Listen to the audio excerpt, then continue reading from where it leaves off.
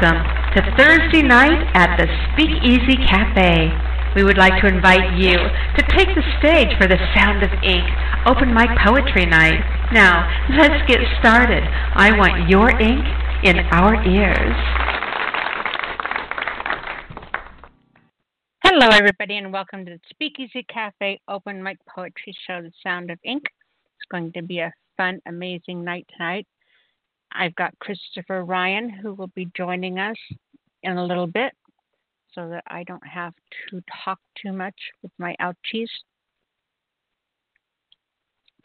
We are going to, there's something else. Oh, I should give out the number. If you want to call in tonight, the number is 646-595-3965. That's 646-595-3965. Alrighty. I had something I was going to talk about at the beginning of the show. Oh, I remember. We're going to be doing a Halloween special on the 29th of October. So not next Thursday, but the one after that is going to be our Halloween special. So kind of keep that in the back of your brain. Maybe get some writing done, something special to bring to that show.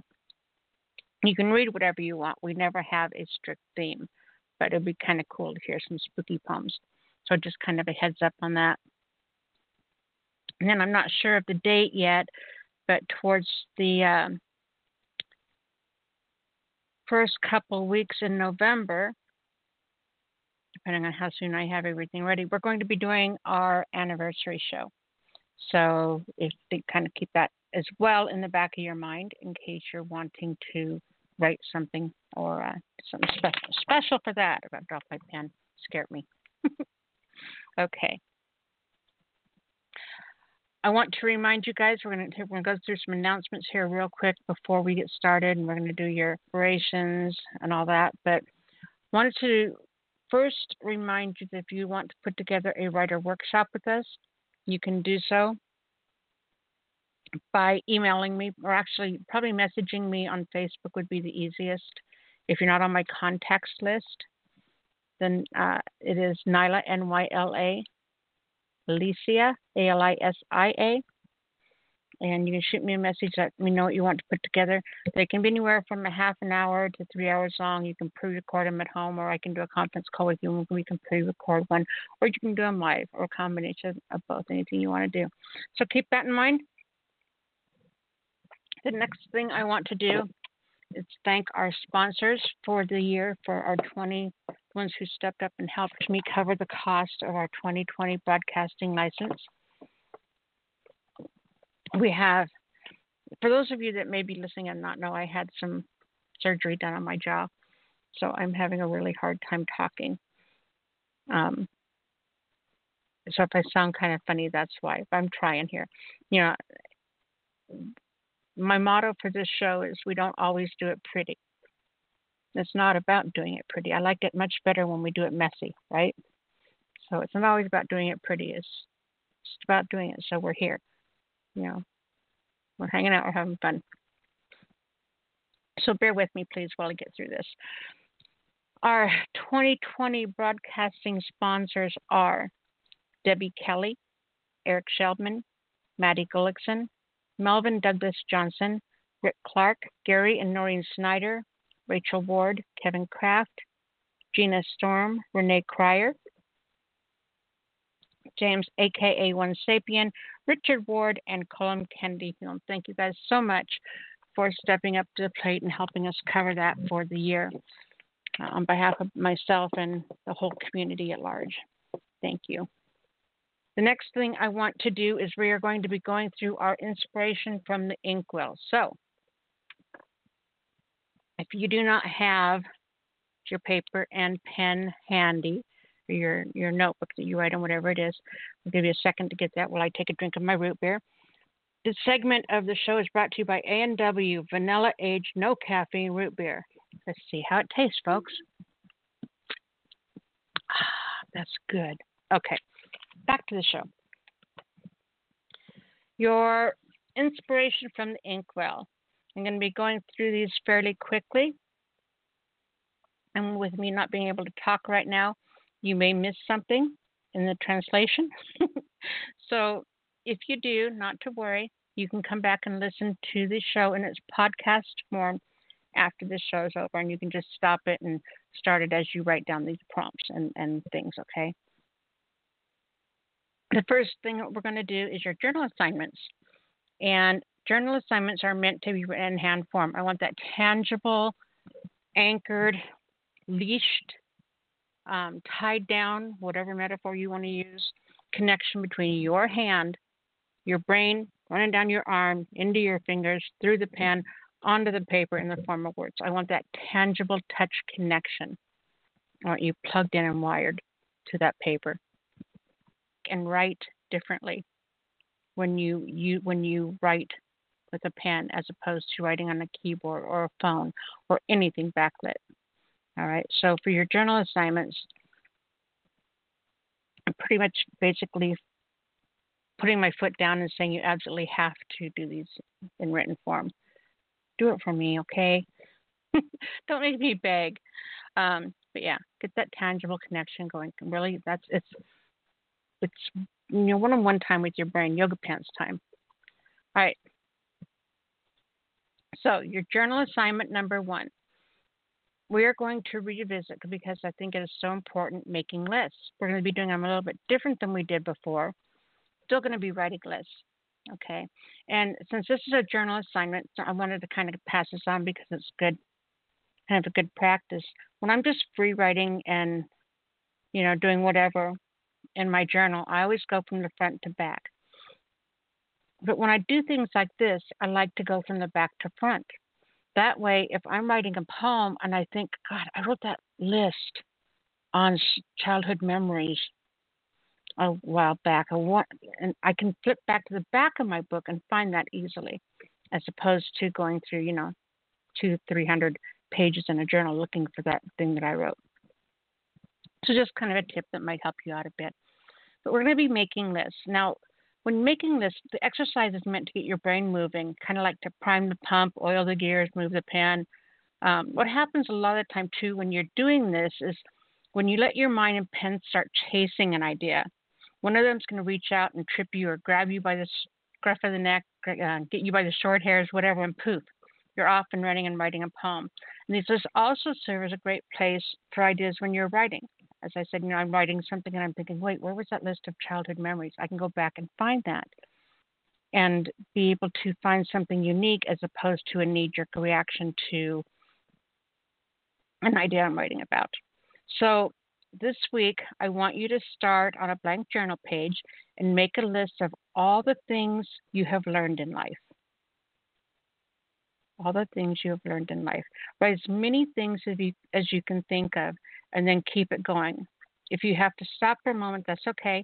Just pick up where you left off. A week later, you happen to think of something awesome. Just flip back a few pages and add to it.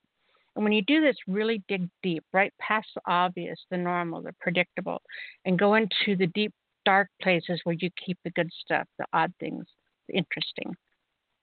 Okay, again, I want you to start on a blank things you have learned in life. All right, journal assignment number 2. This one is going to be kind of fun. I think it's going to be fun. We are doing our poetic analysis free write conversations. So we're using the first line from a famous classic poem as a catalyst for this. So get your pens ready. This week's poem is absolutely probably my number 1 all-time favorite poem by this poet. The first time I read it, it's like it almost brought tears to my eyes, and I had this overwhelming, heart-stuttering, kind of an exhale in place, stopping of the world's rotation, utter feeling of kinship to it. I got it. Somebody understood. It was like suddenly, when I read this, it was like suddenly I was instantaneously taken back to the forest behind the house I grew up in, and went through the maze in the blackberry bushes that I had cut that led down to the forest clearing below our house.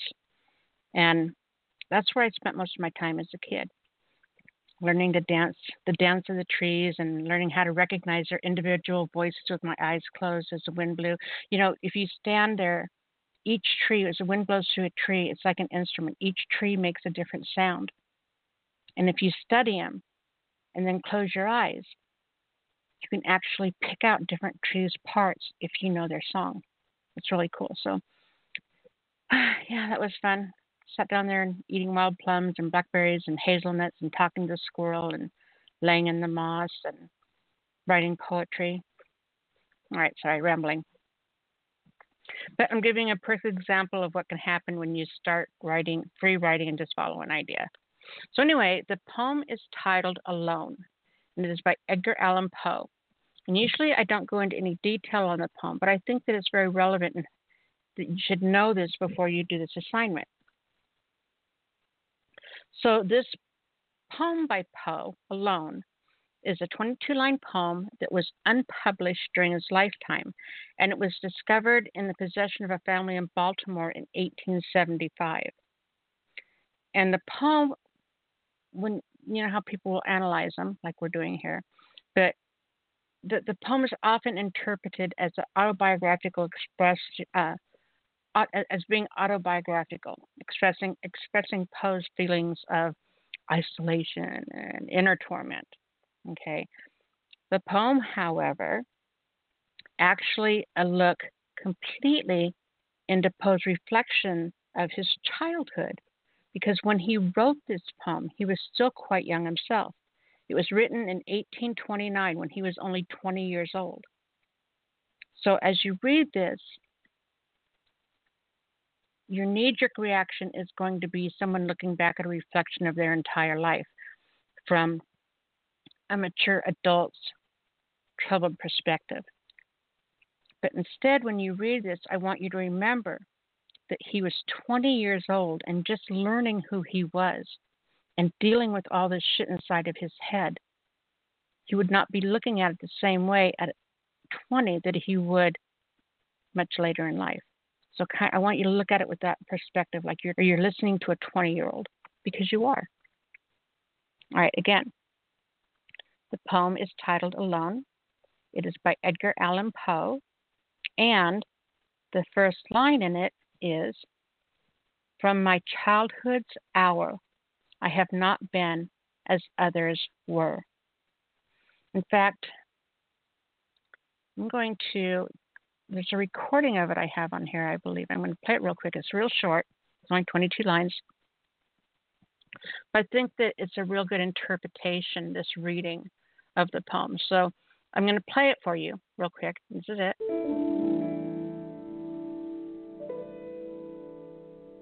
Pearls of Wisdom. Alone by Edgar Allan Poe. From childhood's hour I have not been as others were. I have not seen as others saw. I could not bring my passions from a common spring. From the same source I have not taken my sorrow. I could not awaken my heart to joy at the same tone. And all I loved alone. Then in my childhood in the dawn of a most stormy life was drawn from every depth of good and ill, the mystery which binds me still.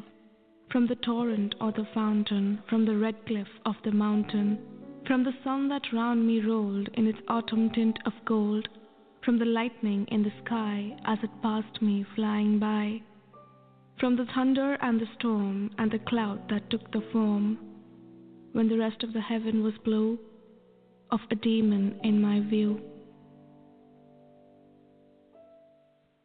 So I think that's a really good verbal interpretation of that poem. So I want you to still go and Google it, and I want you to sit down and read it a couple times through. And then I want you to go to your journal. And on the first line, I want you to write, "From childhood's hour, I have not been as others were." And then just keep writing from there. But instead of doing a traditional free write, I want you to explore the poem. Just start rambling your thoughts, what you thought of the poem, what you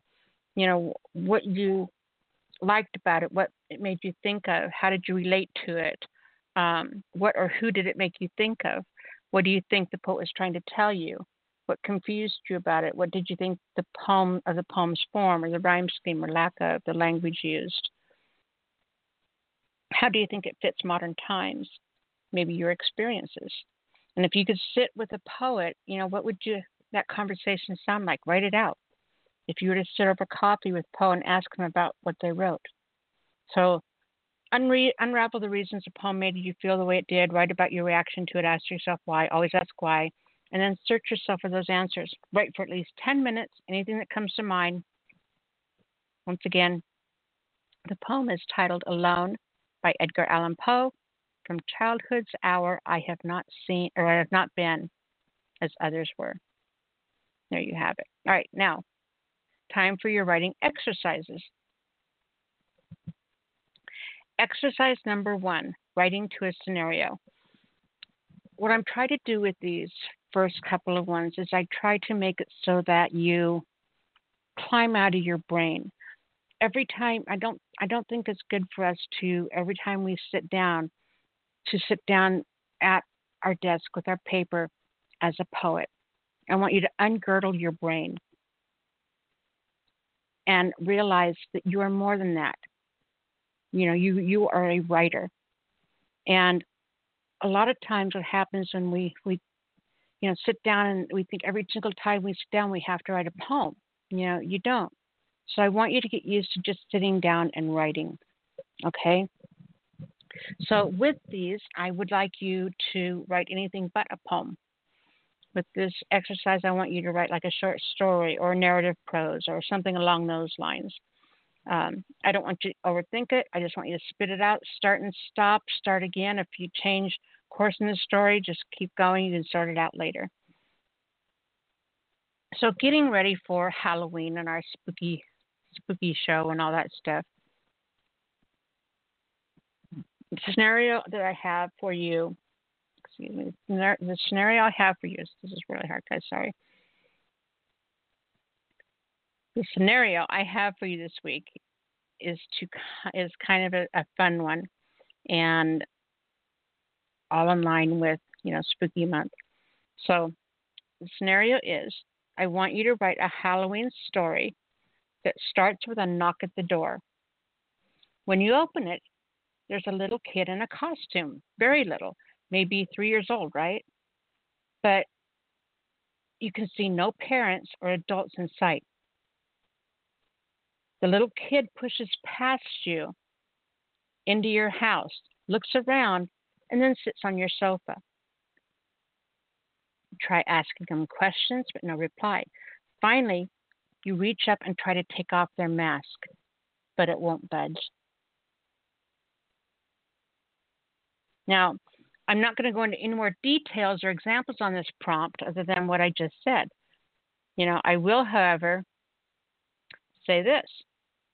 Anyone that comes and reads their story on our Halloween special on October 29th will get a special prize or treat mailed to them by me. And come and read it on the show on the 29th. You will get a special treat mailed to you from me. Again, write a Halloween story that starts with a knock at your door. When you open it, there's a little kid about 3 years old, maybe very little, standing there in a costume. But you look around and you can see no parents, you can see no adults.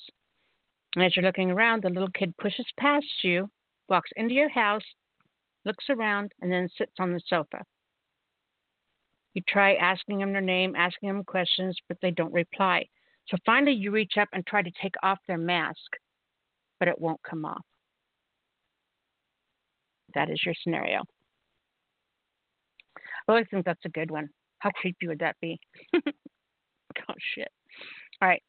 Next, exercise number 2, pick apart a prompt. This is to teach you that it's more important what you do with the prompt before you write to it than what you actually write to it. And if you do this, every single time you write a poem, it'll be a better poem than you would have written had you not done this. The pick apart that I'm going to give you this week, I want you to write at the top of the page, and then instead of writing a poem to it, I want you to start writing lists of all the different poems you could write to it, all the different thoughts and ideas and directions you could take the prompt. So instead of writing a poem, write the ideas for all the different types of poems you could write to the exact same prompt. The pick apart a prompt for this week is shard of glass. Shard of, again, write the prompt at the top of the page and start a list of all the different direction ideas you could take the prompt, all the things it could stand for, and then just keep going. And again, if you think of an idea a week from now, go back to that list and write it down. Always write down your ideas. All right, next, your poetry prompts. Now that I got you completely away from writing poems, I'm going to reel you back in. And poetry prompts are meant to produce poems. Prompts are like seeds planted, right? They're meant to grow into poems. With that said, what you do with them is up to you. The prompt can be the title of your poem, a line in your poem, or the general concept of your poem. Write your 1 through 10. Right, I'm going to give you 10 of these. So write 1 through 10. These could or could not, possibly, I cannot confirm nor deny, be spooky. Their interpretation is, of course, completely up to you. But with the Halloween show coming up in 2 weeks, I thought that I would give you some of these. And again, they don't have to be spooky poems. They can be whatever you want them to be. But I kind of lean in that direction with the titles. So, number 1. Prompt number 1. 1, go to hell. Go to hell. Number 2, thrill of the hunt. Thrill of the hunt. Number 3, perched on a branch. Perched on a branch. Number 4, tasting evil. Tasting evil in the mirror. Living in the mirror. 6, the creature is me. The creature is me. Number 7, reoccurring nightmare. Reoccurring nightmare. Number 8, I like this one. The dead are walking out of the sea. The dead are walking out to sea. Number 9, inhabited by a ghost. Inhabited by a ghost. And number 10, my favorite, the gargoyles whisper. The gargoyles whisper. Now, you can mix and match these. You can write 10 different poems, 1 to each prompt. You can use line 1, 4, and 7, and 10 and put them all into one poem, any combination thereof. So just have fun with them. What you do with them is your business. Remember your pick apart a prompt mentality before you approach writing these. Think of all the different ways you could take it, and then choose the one that really resonates with you. So again, number 1, go to hell. Number 2, thrill of the hunt. Number 3, perched on a branch. Number 4, tasting evil. Number 5, living in the mirror. Number 6, the creature is me. Number 7, reoccurring nightmare. Number 8, the dead walk out of the sea. Number 9, inhabited by a ghost. Number 10, the gargoyles whisper. All right, those are your prompts. Now, I've got a special one for you tonight. I'm going to try to read this live. But your prompt number 2 was inspired by a post that I did this week. And it's an example of free writing. This was a message to Debbie. She had posted a brand new picture, a profile picture. And I started writing this as a comment and a reply to her picture. So it wasn't thought out. I didn't have an idea. I just started writing and just kept writing from there. So it's a really good example of what happens when you free write. Is it a great piece of writing? Absolutely not. Is it fun? Absolutely yes. All right. So when I look at and I wrote this in April of 2010. Isn't that crazy? I found it in an old email that I had sent to Debbie. But this was just a comment. It was birthed from seeing her new profile picture, and I started writing a comment, and it just grew from there. As I read this to you, I want you to kind of keep in the back of your mind what the prompt is going to be. And that is, I want you to write a poem, a silly free write poem, about coming to the house and visiting Debbie and I. What would that day be like? What would it consist of? All right. So this is the comment / message that I wrote to Debbie's new profile picture. And to, keep in mind, Debbie's like one of my best friends. She's my, closer than a sister to me. And we used to always joke around about wanting to. One of our favorite movies is Practical Magic, and the whole Midnight Margarita scene. And so we always said that we're going to be like the old aunts. We're going to grow old together in this big old Victorian house, right? So that's kind of the theme to what I wrote here. That backstory is kind of necessary. And so this is a comment I wrote to her picture. What a beautiful picture, my beautiful bride, who I am going to live sexist with in a big old Victorian house, where we will drink absinthe on the porch from mismatched cups and saucers, wearing tutus and granny boots, and sometimes forgetting to put on our tops, but never forgetting our hats. We will write poetry and listen to David Bowie backwards, tell stories and throw water balloons at the newspaper boy who's scared as hell of us. We will lend books to the oak tree and invite southward geese in for tea, paint on the walls and break dishes rather than wash them. Use the pieces of glass to make an orchard of wind chimes, where on windy days we will run around in bed sheets and Christmas tinsel, pretending the trees are jellyfish with their thousands of glassy legs sparkling in a boneless dancing orgy, and we will sing to them like we are angelfish. We will sit in the attic windows on stormy days and wear men's hats and talk in deep voices.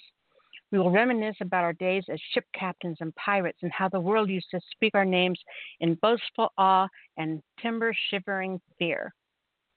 We will take turns being the pirate. When the storm passes, we will put on pretty dresses, long ones, with draped knitted shawls over our shoulders, with our long hair flowing out behind us like wind-whipped white linen sheets on a clothesline.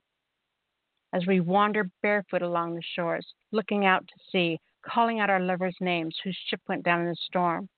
We will scour the shoreline and the horizons for their bodies, cursing like sailors, crying like widows, pleading like a child for the sea to spit them back out in our best, overly dramatic, silent movie voices. We will run in the wet sand, holding the fronts of our dresses up like kangaroo pouches, gathering all the sea's bounty, a piece of sea glass, a sand dollar, agates, a fire-charred stick, a bottle cap, an oyster burp, clamshells, a white plastic fork, crab claws, kelp, and wet feathers. The used condom we will pass without comment, but inwardly we will weep for the children who fell victim to the sea. To be continued. So that is the message I wrote to her.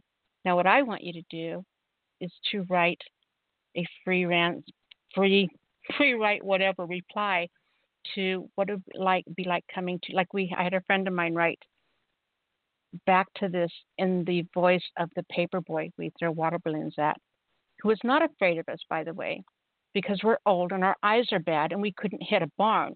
He, however, comes to work with the newspapers in his own bag of water balloons, and he has great eyesight, he says. So it was really fun, and that's kind of what prompted me. I thought, how fun would it be to go someplace like that? So that's your bonus one for the night, is to write a reply to that. You'll find that post on my page, on my Facebook page, and you can just post a reply there if you want to, or you can go back there on my page and read this again if you'd like to get the ideas for it. Lastly, remember our poetry projects, our goals for the year. Once a week, do something to surprise yourself, something you haven't done in a while, at least not in a long time. And then number 2, write a haiku every single day. Find something out there in the world worth 17 syllables. All right. So remember, guys, you're not just poets. Have fun exploring, writing outside your label, and become a better poet because of it. Keep playing with your ideas, playing with your words, having fun with your tasks, your ideas, and your thoughts, and in turn, your muses will have fun with you. Okay? Now that that's done, I am going to play an audio track. We always stop and start every episode with an audio track from one of you. So if you're a recording artist or have something that you've done, you want to send that to us, you can email those to me. The word "the" is in the email title. Send them to thespeakeasycafe@gmail.com. Put something like audio track in the subject line for me, and we'll get those uploaded to the show's library and play them for the world. Alrighty. Next, I'm trying to find the one I had. And there we go. I'm going to play a piece by Ebony Stewart, and it's called Transparent. Here you go. I always have a hard time writing about myself. It's easier to tell someone else's story, and I'm still trying to convince my shadow that it chose me for a reason. When I was a little girl, my first word was no. I bit people and stopped eating and talking at 10 p.m. I grew breasts before I knew what to do with them. See, I knew. There would be so many times I wanted to say yes and mean it. Biting gave me a head start at getting back at people, and since I asked so many questions, by 10 o'clock I was exhausted. My breath reminding me that I was a part of some second-class citizenship in a world of dicks every time.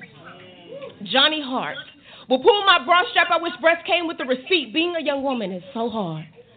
I'm the youngest of 3, so people naturally love me.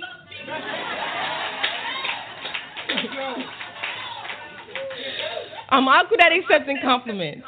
I get all embarrassed and my head, and the only thing I can think to come up with is thank you or thank you so much. Translation, I'm still learning how to love myself. I've had the same best friend since I started liking people. One time, when I was 12, I ate a whole gallon of ice cream. My mom had to straw feed me Sprite and pat me on the back until I burped. My mother can fix anything. Her dimples are what God's go to learn agape. I've downgraded to popcorn. The first boy I ever loved close enough to forever broke my heart. My favorite color used to be pink, until the same boy that was quicker than my innocence separated the purest parts of me I had left. So now, I don't do favorites. But everyone who gets me deep turns red, I've been told. I'm an amazing kisser, and on a platonic level, I give really great hugs. I use all of my emotions during contact because I never know when I'll be touched again. And the OCD doesn't help, always checking and rechecking, counting all my fingers in my head with my lips right now. In case you're wondering what number word we're on in this poem, 364 and counting. I have a stitched spine with a book of poems keeping me upright. There was a time when my parents loved each other for no other reason than to be the color black. I've never met those people. I was the last thing they loved collectively. I know a father who loved music and a mother who cried like a whisper because her lover started treating her like the bass and the snare drum. When people ask why I love the way I do, I say I don't know nothing but the 808. I speak in clouds and concrete, southern bred, Jamaican tongue, around the bullets in my throat, ready to go, but, the same little girl that blacks out when she gets angry is destroyer of all things. My arms be like family and the first thing that ever loved you back, and I know it sounds like I'm bipolar, but I'm not. Okay, maybe a little bit. It's to be expected. When you have heaven and hell in your veins, I speak in thunder and lightning, bring brass knuckles and fist fights. I knew heart when she met pain. A jungle of my tonsils, the same little girl that ran out of paper and started writing on walls. When the night collapsed into my chest, poetry saved my life. 610 and counting. I used to think I could change people by squinting my eyes. Now I just use my words and my side eye. I'm still learning how to love people for who they are because I know being transparent isn't easy. Trust me, I know. We all right? We feeling good?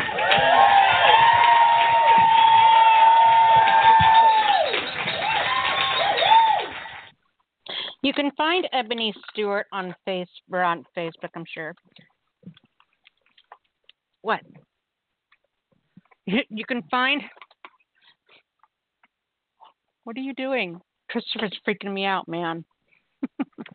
You can find Ebony Stewart on Facebook. You can find a bunch of her tracks on YouTube. So make sure you check her out. I really use some of the... there's lines in there that are like bullets. And that's one of the things that doing your list exercises will teach you. You know, you're going to be sitting there writing something, and a line from that list is going to pop in your head, and you're going to write that line in there. You know, how she had, you know, she'd be talking about something and then all of a sudden shoot you with a bullet. The way she talked about her voice being like clouds and concrete. You know, how do you find ideas like that? How do you, you know, train yourself to come up with that kind of imagery? And that's what these exercises do. All right. So I hope you do those. Anyway, now, what comes next, you guys? If you are on hold, this is what you can expect. Again, the number to call in is 646-595-3965. That's 646-595-3965 if you'd like to call in. Remember that we do take callers in the order that you call in, such as area code 731 is our first caller tonight. So listen for your telephone area code. When I bring you on, please make sure you introduce yourself. That is vitally, vitally important. Make sure that you introduce yourself, let people know who's reading. You always want your name attached to your work. I mean, you're basically verbally publishing your poem right now. Don't send it out there into the world without your name on it. Right, introduce yourself. Right now, you can read 2 poems. Keep them right around the 5-minute mark. Be courteous to the people waiting behind you. If the lines get too busy and I have to change that back to 1 poem, I will let you know when that happens. When you are done reading, please give out your URL so people know how to come find you and show you their loves. And then remember, we are a mature rated show. So you are bound to hear just about anything, with the exception of hardcore erotica, no bumping body parts, no tabe in the slot B, you know, no word porn stuff, and besides that, you're good to go. I'm going to go ahead and let real quick area code 7572 and 201 know that you are not in my lineup. You're not in the queue. If you guys would like to come on and read, please press 1, and that will alert me that it's okay to unmute you. If you are here just listening and hanging out, thank you. I am glad you're here. Enjoy the show. And if for any reason, at any point you change your mind and you do decide you want to come on and talk, press 1, and that will put you in the lineup. And once again, that's area code 757-832 and 201. I'm going to give our first 3 callers so you kind of have a heads up that you're going to be coming up fairly soon. As I said, 731 is our first caller tonight, followed by 347 and then 256. But before we do that, we are going to be bringing Christopher Ryan onto the show. So we are going to make that transition right now.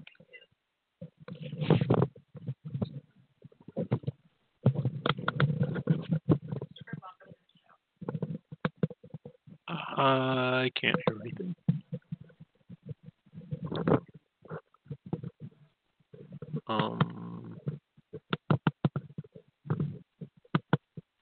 I still can't hear anything.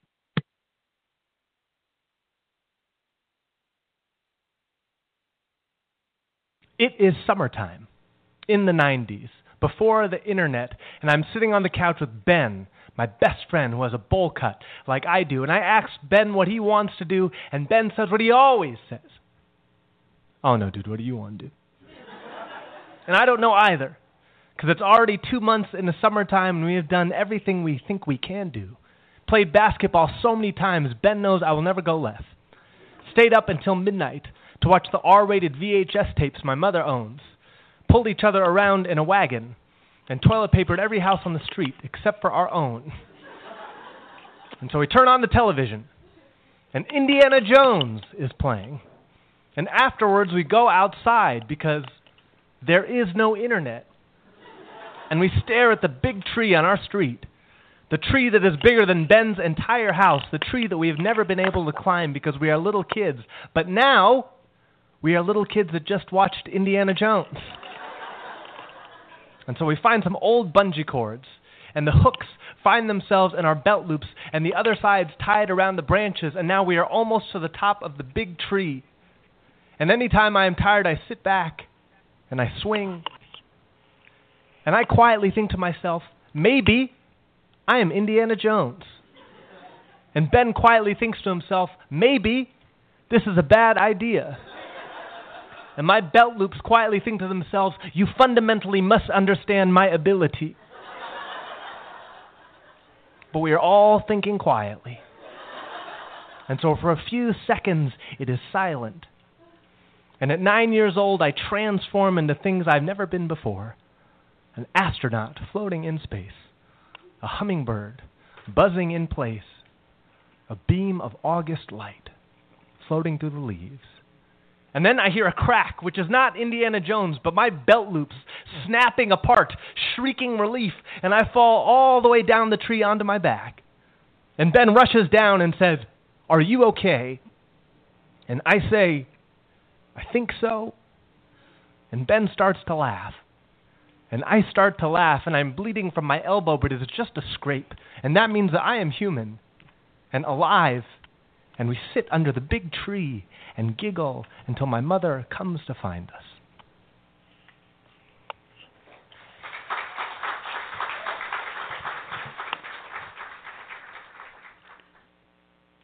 So how is that for a smooth transaction, guys?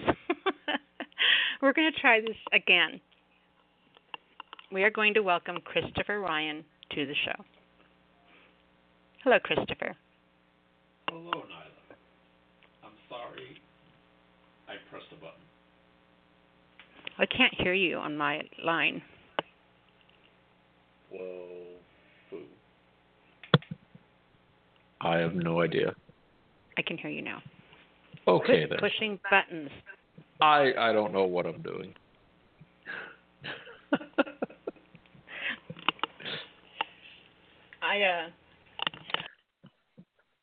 I can do this because I'm a professional.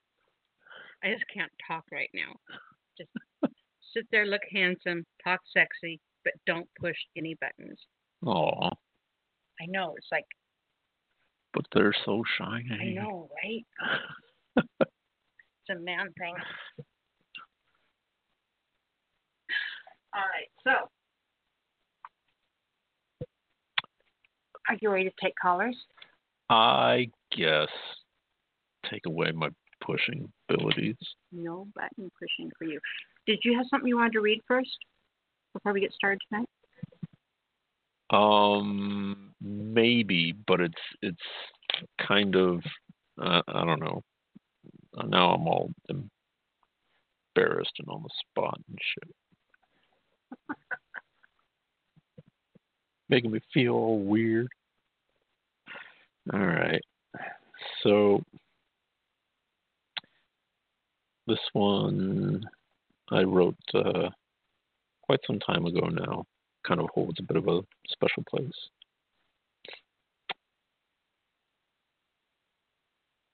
I see you there, teetering on the edge of that abyss that we have all stared into, somewhere at the edge of hope, where pain and loss chip away at the soul.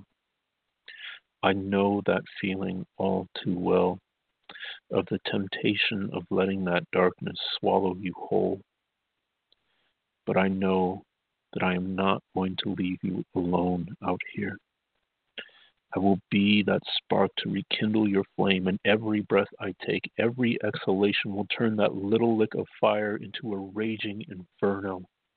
I will be that wisp of wind heralding the coming storm, the first drop of rain in the desert. When the darkness surges around you, I will be there lighting your path, take you by the hand and cast off those shadows. Whenever doubt clouds your mind, I will be there, shoving a pen in your hand, telling you that your fate is your own, so go write your own story. I will inject myself into your veins and breathe life back into your lungs. Whenever that feeling threatens to consume you, I will be there, whispering in your ear, melting your brain with the truth. I will never let you fall, never let you drown in that feeling. Because when I was lost in the dark, you were there for me, setting me ablaze with your own spark. Aw. So who'd you write that for, Christopher? I don't know, some girl I had feelings for. First time you read that, it made me cry. It's absolutely beautiful. Aw, I feel very on the spot. You guys, who's blushing and stuff. It's awesome. This is radio. They don't need to know that. Jeez. All right, so let's go ahead and get 4 callers. Okay. I have been talking for quite a while now. My face really, really, really hurts from the surgery, so I'm going to be quiet. I will be here listening. I'm going to be working on the switchboard, and Christopher will be telling you his amazing words of observation on your poetic readings. No pressure. All right. Got it. Okay. First caller. So first caller on the line, we have area code 731. 731, you are on the air. Hello, Christopher and Nyla. This is Michael Todd calling in from West Tennessee. Hey there, Michael. How are you doing? Outstanding as always. I really enjoyed your poem. There's somebody that I used to write poetry like that for too, and the first thing I'm going to read is actually about her. So, all right. Yeah, I know. It's like these are like reading my thoughts. I pull this up because people are saying that Facebook notes are going away at the end of this month. I don't know if it means you can't put any more on there or the ones that you have disappeared. So now I've got to go copy and paste my Facebook notes so I can lose them, just like I lost all my MySpace notes. Oh, no. Anyway, this first one, which I wrote about, well, I'm not going to say her name. She still lives in this town. It's called, Do You Ever Wake Up with Bullfrogs on Your Mind? Have you ever been in a relationship that was so perfect, so incredibly awesome, that nothing could mess it up? Man, those moments are precious, but you know, they are fleeting. I had just such a relationship once, one that was so perfect, so incredibly awesome. Well, you know how that goes, but I'm here now to tell you how it went. I suppose things were a little strange, and I just imagine I managed to overlook that. Somewhere in the thread of text messages, for no particular reason, I texted, Do you ever wake up with bullfrogs on your mind? I thought that rather harmless, just something to change the subject and maneuver the conversation towards something along the lines of honey, baby, sugar, sweetie pie. You know, the good stuff. The response I got back was, what in the world does that mean? Granted, I could feel the tension in the air as I thought deeply over the potential meanings of this phrase, this question, and I pondered over the numerous opportunities which lay before me where in 160 characters or less I could make sense of all things wrong and right in this world, where I could let her know, reassure her even that she was truly the light of my life, the dawning of my day, the moonlighting that caresses my window blinds in the late night hours when all I might dwell on would be her happiness and well-being, and that I would do all within my power to ensure that happiness and well-being be maintained or even escalated from now till the end of time. I texted back, I don't know. I did not hear back from her for 8 months after that. But as fate would have it, one day our paths crossed, and it was nothing but good times and remained as such for a couple of years. Then one day she stopped taking my texts, my calls, my foolishness, and she was, in a word, gone. Now, at a time like this, one has to begin to think outside the burn to a higher plane to seek the answers to such a dilemma in order to, well, assess and assign the blame. The mind becomes cloudy, peripheral vision blurred, As things become as they are not, comfort food in massive sugared quantities is essential. It is your friend, your ally, as you annihilate a bag of gummy bears, imagining to be those little emo cartoon characters from the comic strips. Whether you consume them all, you make sure to bite off all their heads, muttering incoherently all the while. At some point, as with all normal people, I came to the obvious conclusion this was not my fault. Stuff happens. The further obvious conclusion is I will never put myself in a situation to have to deal with this again.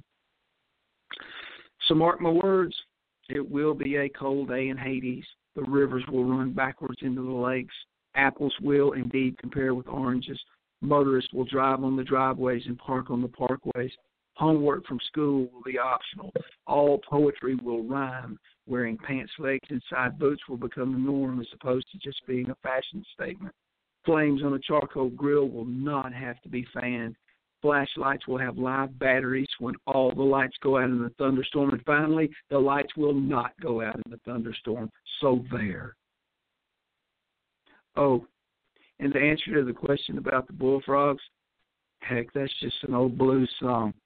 Anyone from the Mississippi Delta knows that. In peace.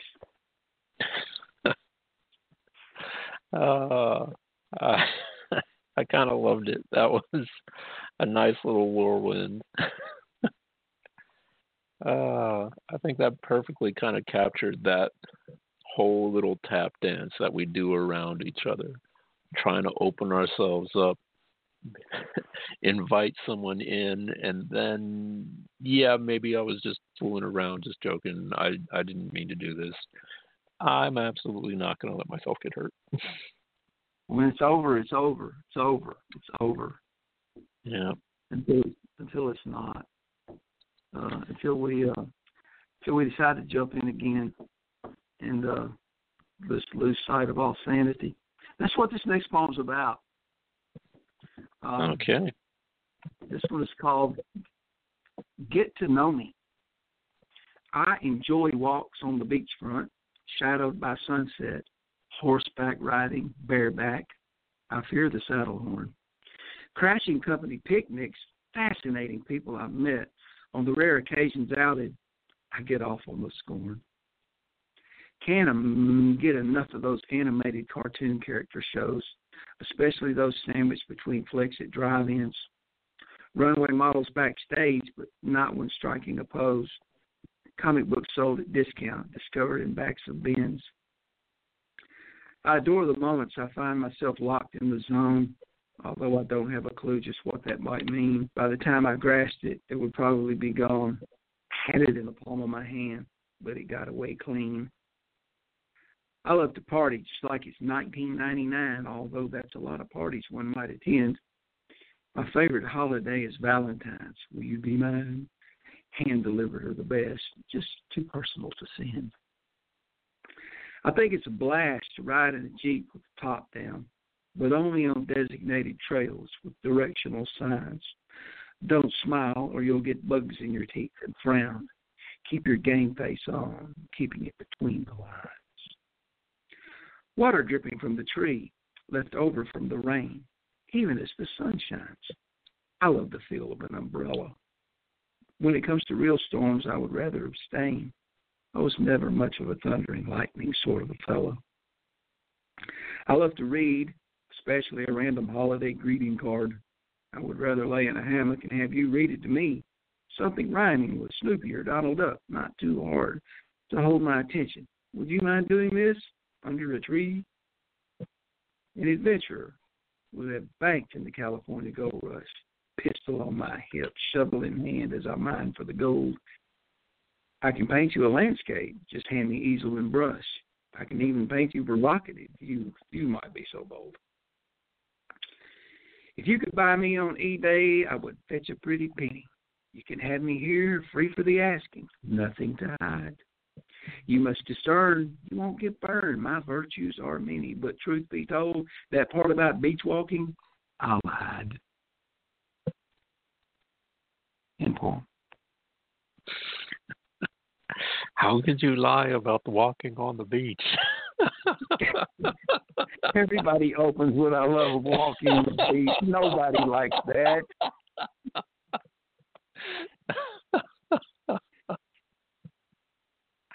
Oh man, I think that that had a wonderful little glimpse into kind of that vulnerability that we have, but also I think a little bit of that fear and that random, like, oh my God, my neurons are firing in all directions and I'm trying to make this all loop back around so it's going to make sense. But what did you say again? God, you're pretty. Exactly.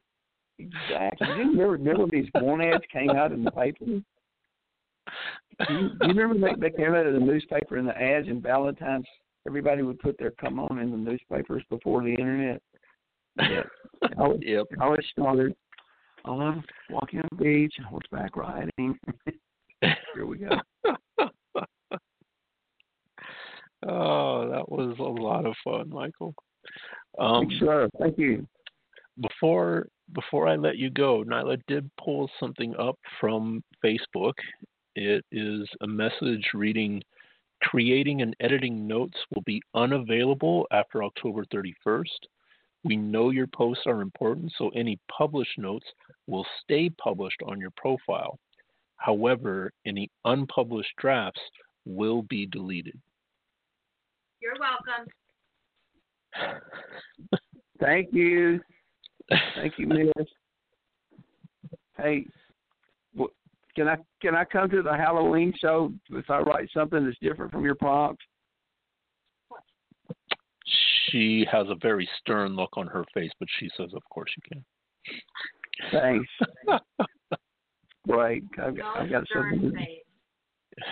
No, it is always a pleasure to kind of hear from everyone. So yes, feel free. Great. I would like to say that I have something for Halloween on my blog page at miketodd.blogspot.com, but I don't. Everything there, it's really straight and it's depressing, it's sad, and everybody dies in the end. So MYKETODD, miketodd.blogspot.com. Don't go there if you want to be happy. I'm only happy on the radio. I'm depressed. Sounds like. You know what time it is now, Christopher? What time is that? What are you going to do? It's time for me to step aside and make room for the real poets. Thank you, Michael. Thanks for your time this time. Until next time, so long. All right. So next up on the line, we have area code 347. 347, you are on the air. Hey, what's going on? Good evening. Who am I speaking to? This is Renton Payne. Oh my goodness. Nyla just got this big old smile on her face.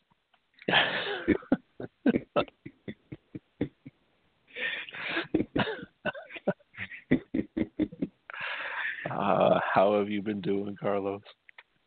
I have been doing well. Sit there and talk to him, and he can read, and I'm just going to sit here and touch myself. Hi, Nyla. Hello, Carlos.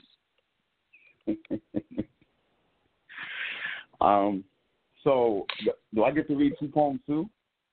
Mm-hmm. Absolutely. Oh, I wasn't ready. Okay. Uh-oh. Okay. Well, all right. I'm ready. I'm ready when you guys are ready.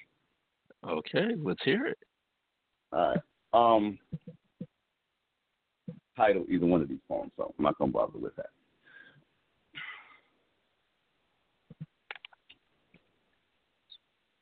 Lips pressed together. Therefore, speaking is a no option. Tongue dancing under breath, looking for requests. Skin becomes moist under the hotness of breath. She smelled caramelized. She tastes like sweet bread. She advised me to proceed with caution, so I devoured her in small portions, licking the frosting off her red velvet. I could tell it was warm when I smelled it. Knew it was mine. The moment I held it, she wanted to make my black snake moan. I wanted her to stick me with every single drop of her sticky handprints and hip hickeys lost in a wet mess of, oh yes, not an inch of dry between her thigh, like honey for chocolate, still no words spoken, just tongues, lips, gums, moans, hums, and this thick porridge she kept in storage. It smelled like apple orange marmalade lost in her soft. Her facial expressions answered all my questions. Faster, she started to glow. She asked, who's the master? It was not the words, more the way she said it. Made me suck on her sweet spot, praying I'm diabetic. She's just too good to be any good. But I'm telling you, it's so good. It's just so damn good. That was Running Pain. Oh my God! You're gonna have to give me a minute. I gotta go find something to fan Nyla off with.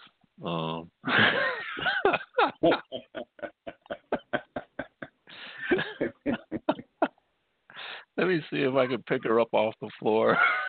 I'm immune to his charms. It's that non-background.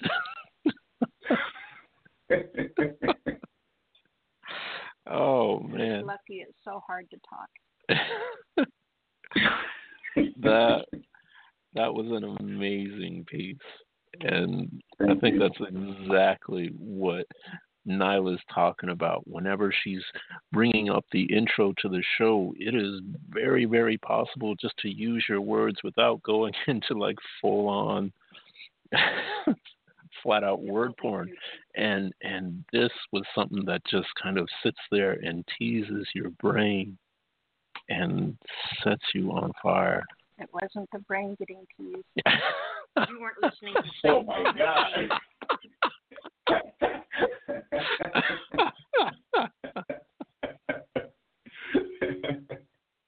It was nowhere near her brain. Oh my God.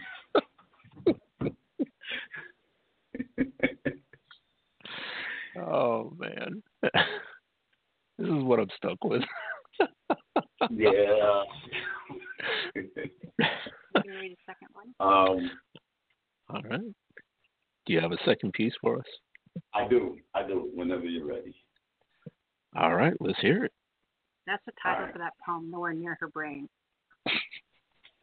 Nowhere near her brain. Got it.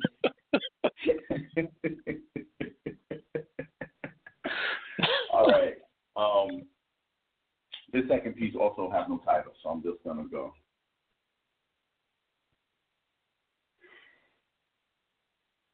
He looked at her and said, "Now you know I can't remember not loving you." To which she responded, "Frederick, you turned 81 years old today, and I doubt you remember what you had for breakfast this morning." He looked at her, took off his hat, wiped the sweat from his brow, and said, "Now I remember when our oldest gave birth to our first grandchild, and you called insisting she named after you. I remember when you gave birth to our youngest and insisted we name her after you. In fact, you ain't let me name none of them children." She turned her head towards him. "You's a lie. You named Thomas," she said. He grinned. "Yeah, named him after your daddy." She laughed a hearty laugh. He continued, "I remember our wedding day. How I just knew I was God's favorite son for blessing me with a woman so beautiful.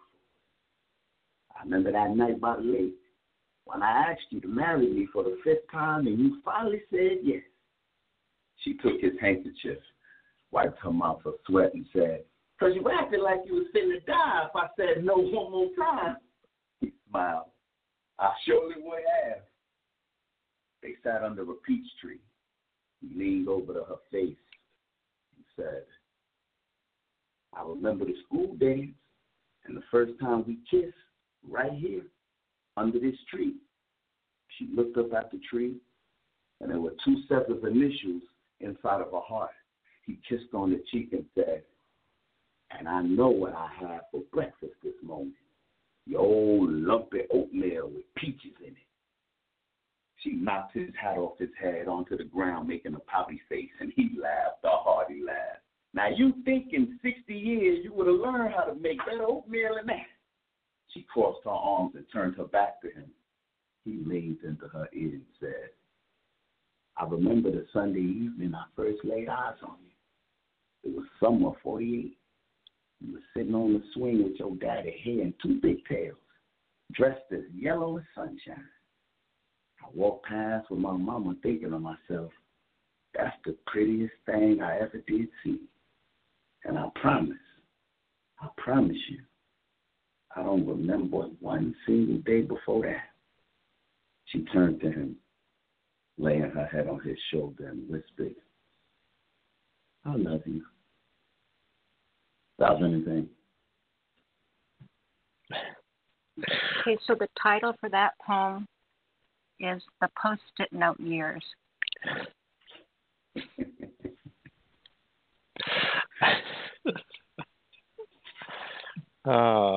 That was a really beautiful piece.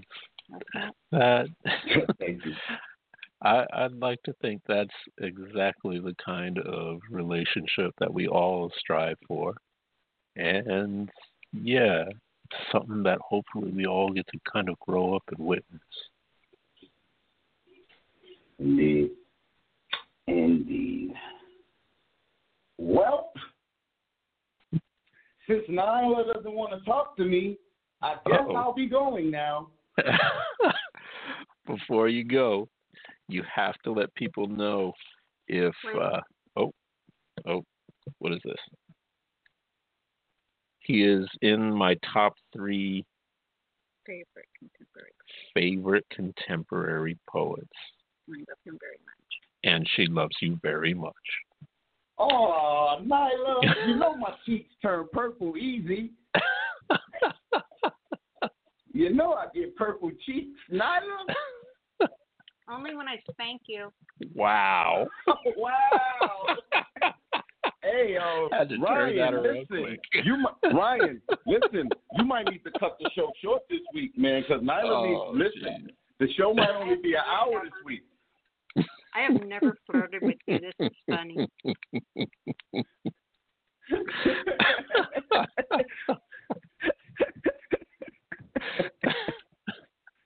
I'm written in paint everywhere. People looking for me. I'm written in paint on Instagram, YouTube, Facebook, Twitter.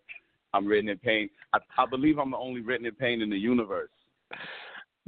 Thank you so much for coming on. I'm going to be so busy just glaring daggers. Ryan, I know, man. You're gonna need some off or something.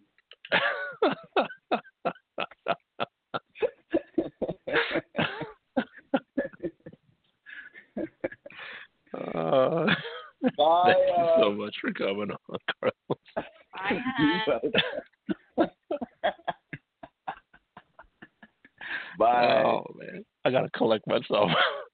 Next caller in the lineup is area code 256. 256. You are on the air. Good evening. This is Stan out of Alabama. Hey there, Stan. How are you doing? I'm doing fine. Man, now I'm blushing.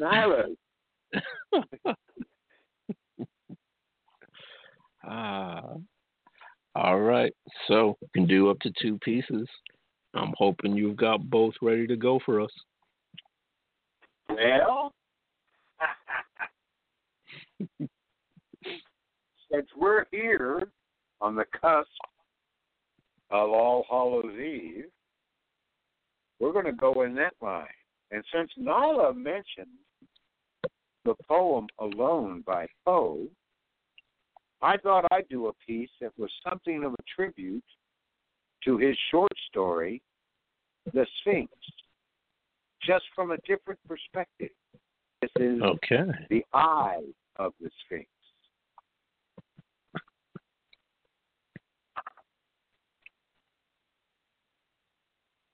The point of one's view is not always true as to dimensions and depth of what's seen.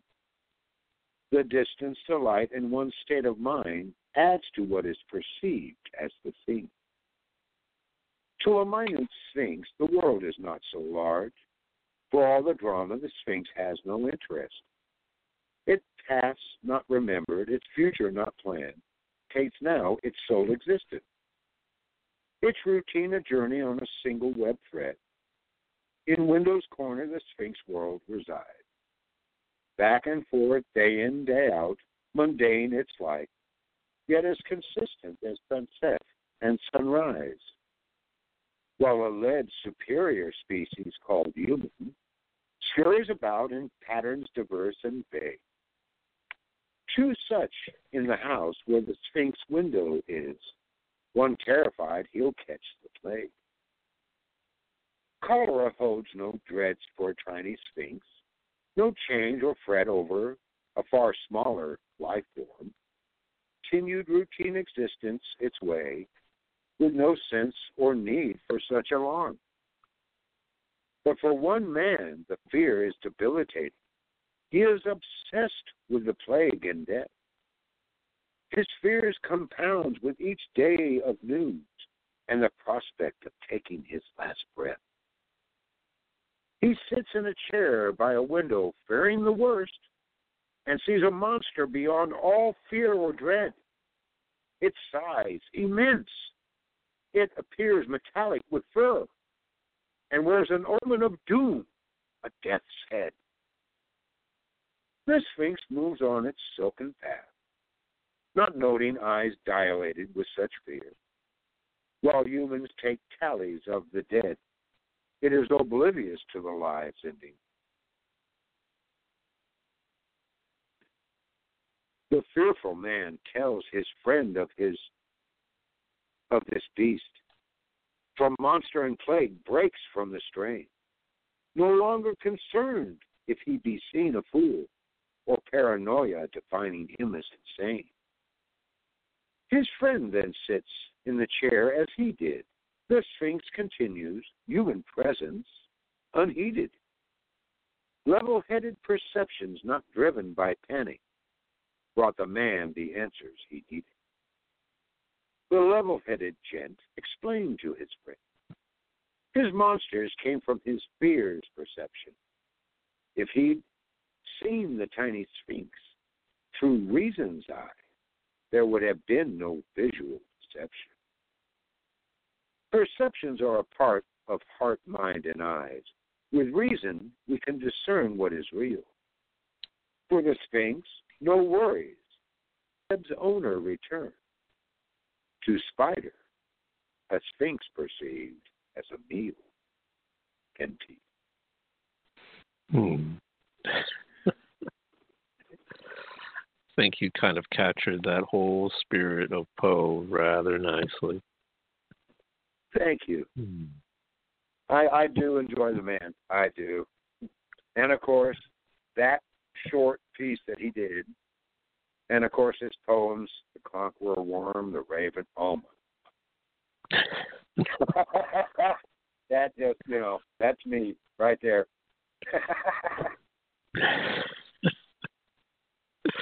No, there is definitely a reason why his poems have stuck around and really do just kind of hang out in the psyche of our consciousness. He touched upon not only the human condition, but certain primal fears that we all carry. And he reached out and brought those to us. Made us look at him. He's an amazing poet. He was, and an amazing writer. All right, Stan. So that's one poem down. Well, this next isn't a poem. Okay. As Nyla has been pushing us to write something other than poetry, this is going to be a bit of flash. Okay. But it's still going to be Halloween. And the title is Shadow and scream. Her last sane thought, wait, Shadow's eyes don't glow. Of course he could not know that, and she may never be able to tell him. His intern sat in a chair oblivious to all around. Physically, she was unresponsive to any outside stimulus. No apparent medical reason for her present state. Yet her hands were clenched to the point that her nails were embedded in her palms, and her eyes, wild, wide open, locked on something only she sees between was her face. A pretty young woman, with as analytical and logic-driven a mind as he, sat before him drained of color. Her face so taut, it seemed on the verge of tearing. Her jaw distended and locked, mouth agape, in a grisly grimace. He and his charges had studied many alleged paranormal cases. They found them to be a combination of hyperactive imaginations and scientifically explained causes. Never had any of these field studies resulted in such as did she see or imagine she saw that could drive her from logic and sanity to this catatonic state of terror, a force unrelenting and unforgiving. An encounter she now relives while frozen in a moment of screaming silence. And peace. Happy Halloween, Nyla. That was a nice skin-crawling kind of piece. I always thought that was an excellent prep. I have a very brevity-minded form of poetry. I don't generally do long poetry or even long rhymes. But I thought that would be an excellent premise for someone who's into that darker side. That would be an excellent preface for them to use to go for a novella or a novel and just run with it. It's definitely a lot there to kind of, play around with. And oh, yeah. Very much in theme with, our upcoming Halloween. Mm-hmm. Yes. All right, Stan. Please share how everyone can find you and share their love. Well, when I am capable of it, you will find me here, of course, on Nyla's SpeakEasy Cafe. And congratulations, lady. 14 years and counting. Bravo. Sometimes you might catch me on World Poetry Open Mic when I have a moment. Epiphanies, you will find me on Epiphany Radio's Hurt Locker, which I co-host. You can also find me in the Outlaw Poetry, We're in Cahoots anthology, which was put together by the late Philip Kent Church, the Appalachian Outlaw Poet. You can also find me on the 2018, 2019, and 2017 anthologies of World Poetry Open Mic. I am also a member of the Garden of Poetry and Prose and of Poetry in Spring's Embrace. And that's about it.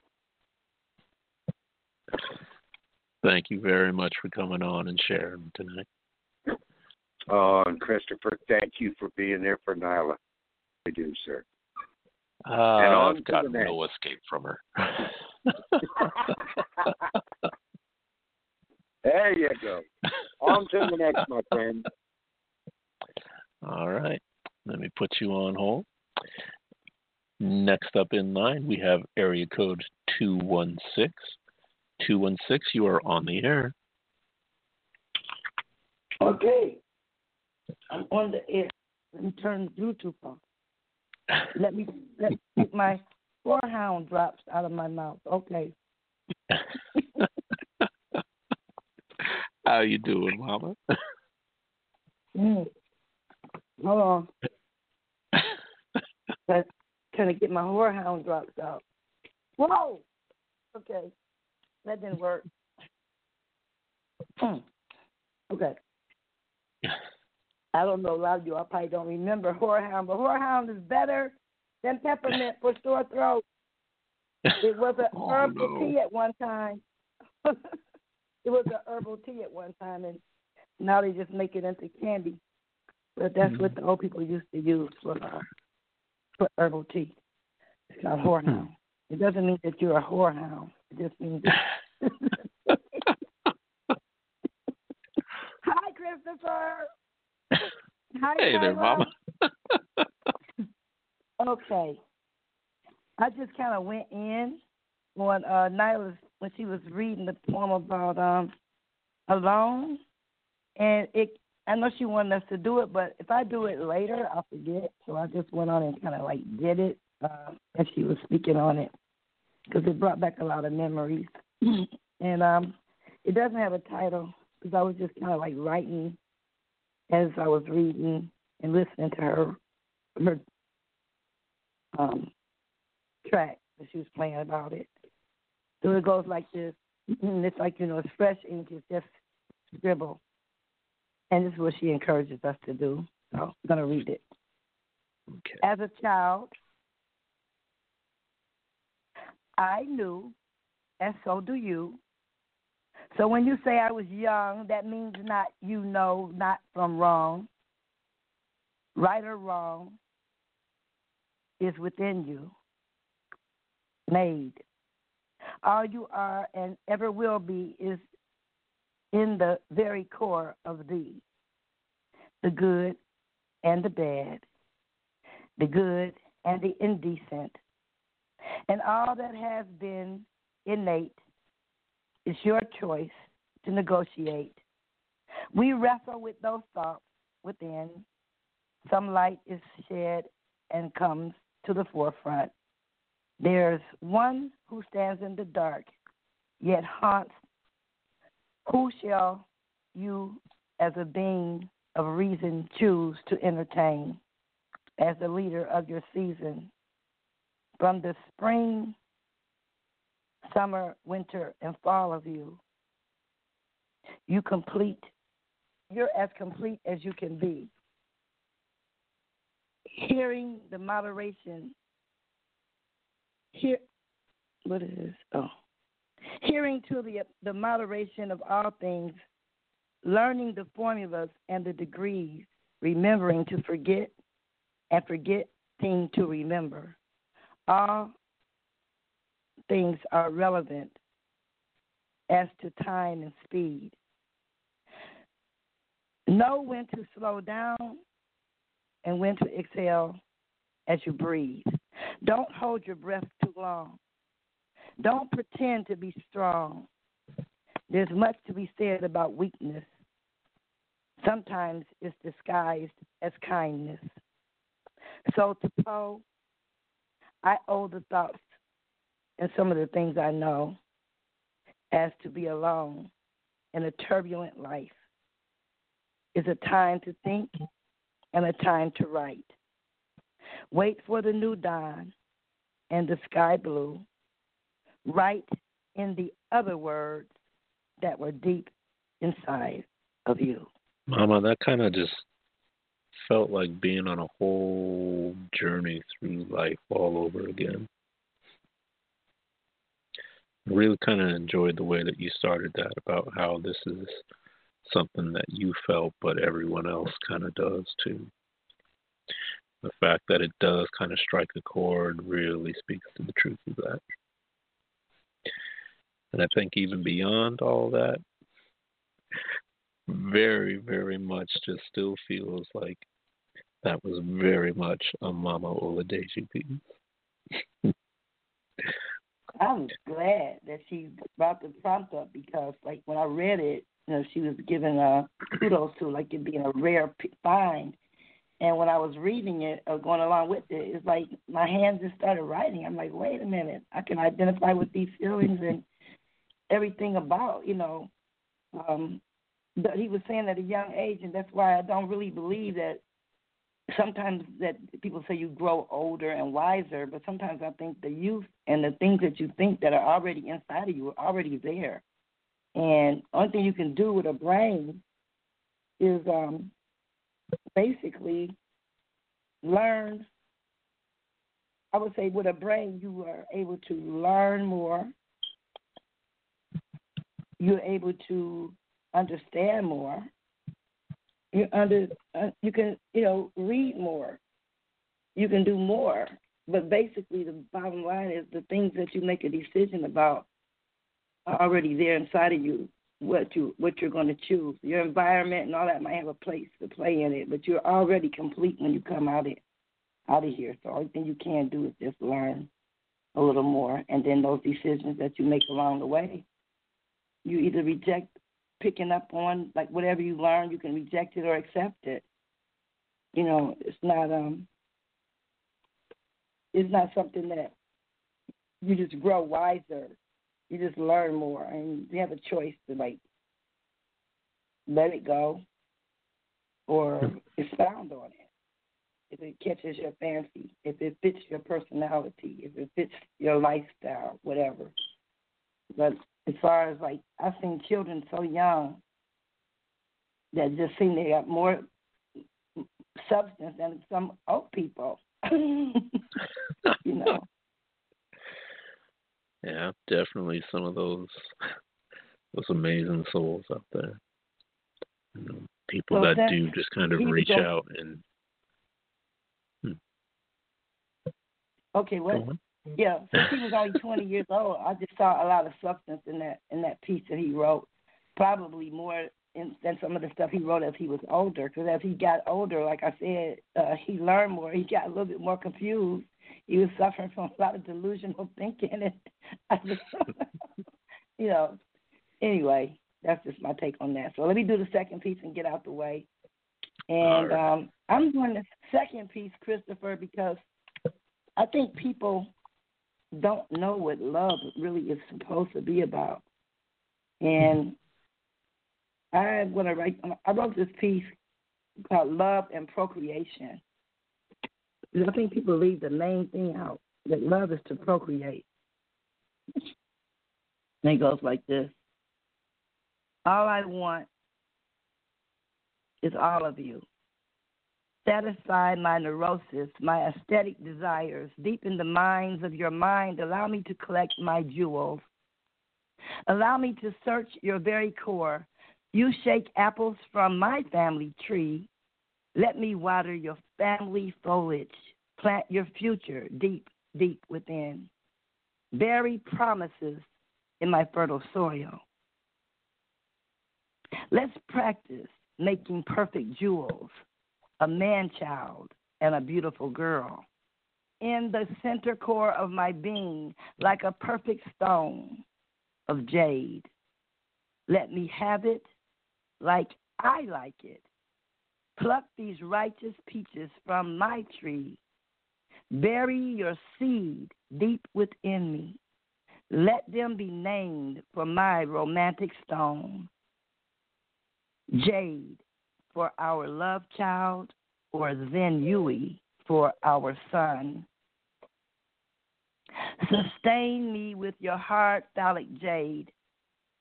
Explore me like a diamond mine. Swim to the bottom of my ocean for treasures until my body kicks waves of rhymes unmeasured, begging for your rhythmic beat. Jade phallic of stone. Kickback, pheromones of lyrical harmony. Squeezing, ravishing, enhancing, relishing the gem till it explodes. Imploding life inside of me. Filling my belly with lovely jewels. Give me all of you, excavating all of the pearls inside of me. Mentally and physically.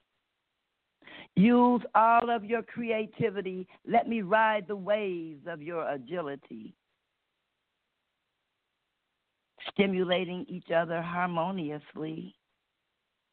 Concentrating solely on your vivacity take all of me until our will becomes as one.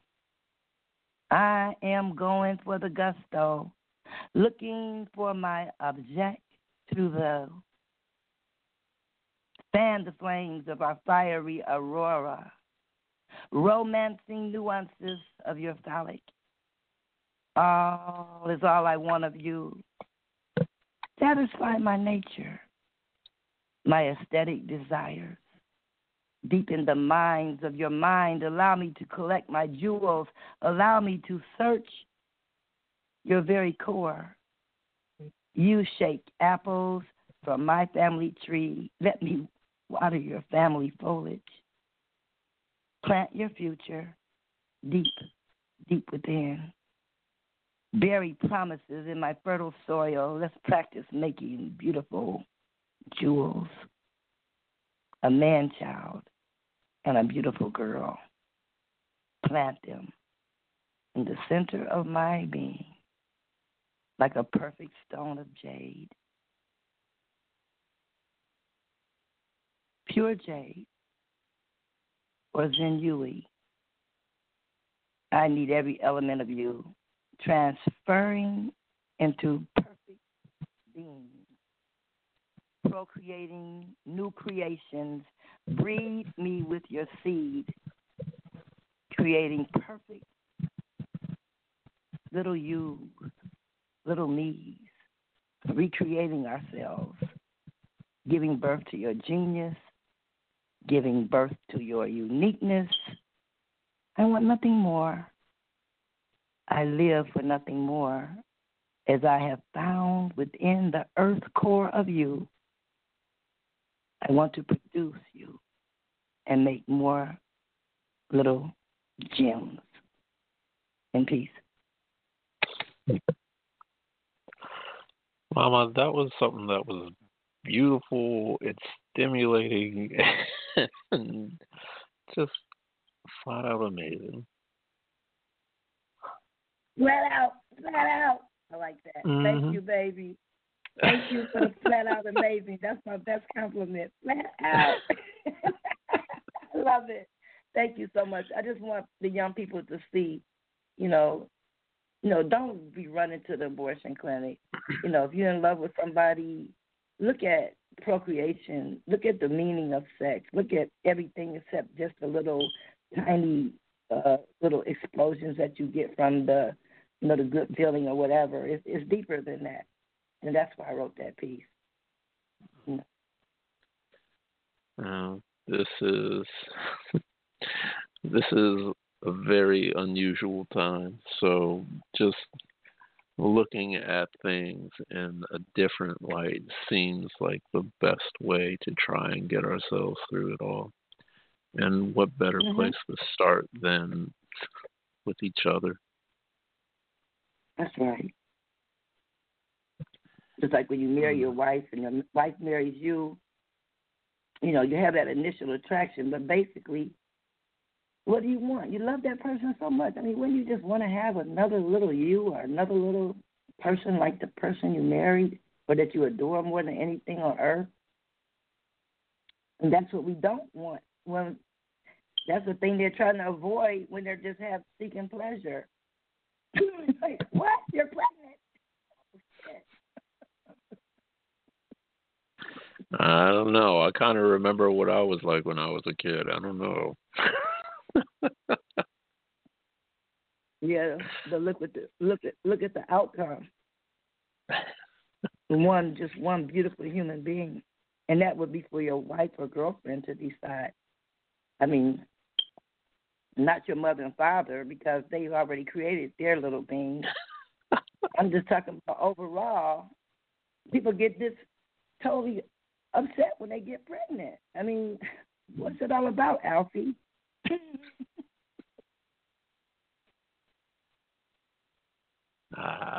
Tab A, slot B, and then, Yeah. I mean, they get upset. Well, you get upset when you get pregnant. I mean, that's the whole purpose. Be fruitful and multiply.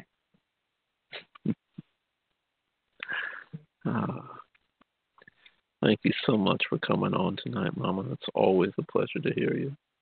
Very welcome. Now, how can people find you? Well, I do a lot of hosting on Poetry Soup. I think that's the best place to really find me because Facebook is getting unreliable. But you can find me there also. ACQUAH, Aqua. Vicky, with an I. That's it. All right. I'm going to put you on hold and bring in our next caller. Area code 815. You are on the air. And happily so, Christopher. This is Gina Storm. Hello, Nyla.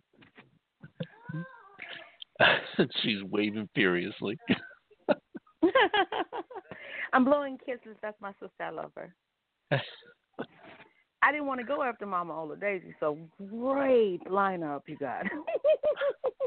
Yeah, it's kind of tough to follow her. Yeah. All right. But I'm ready. So, all right, let's hear it then.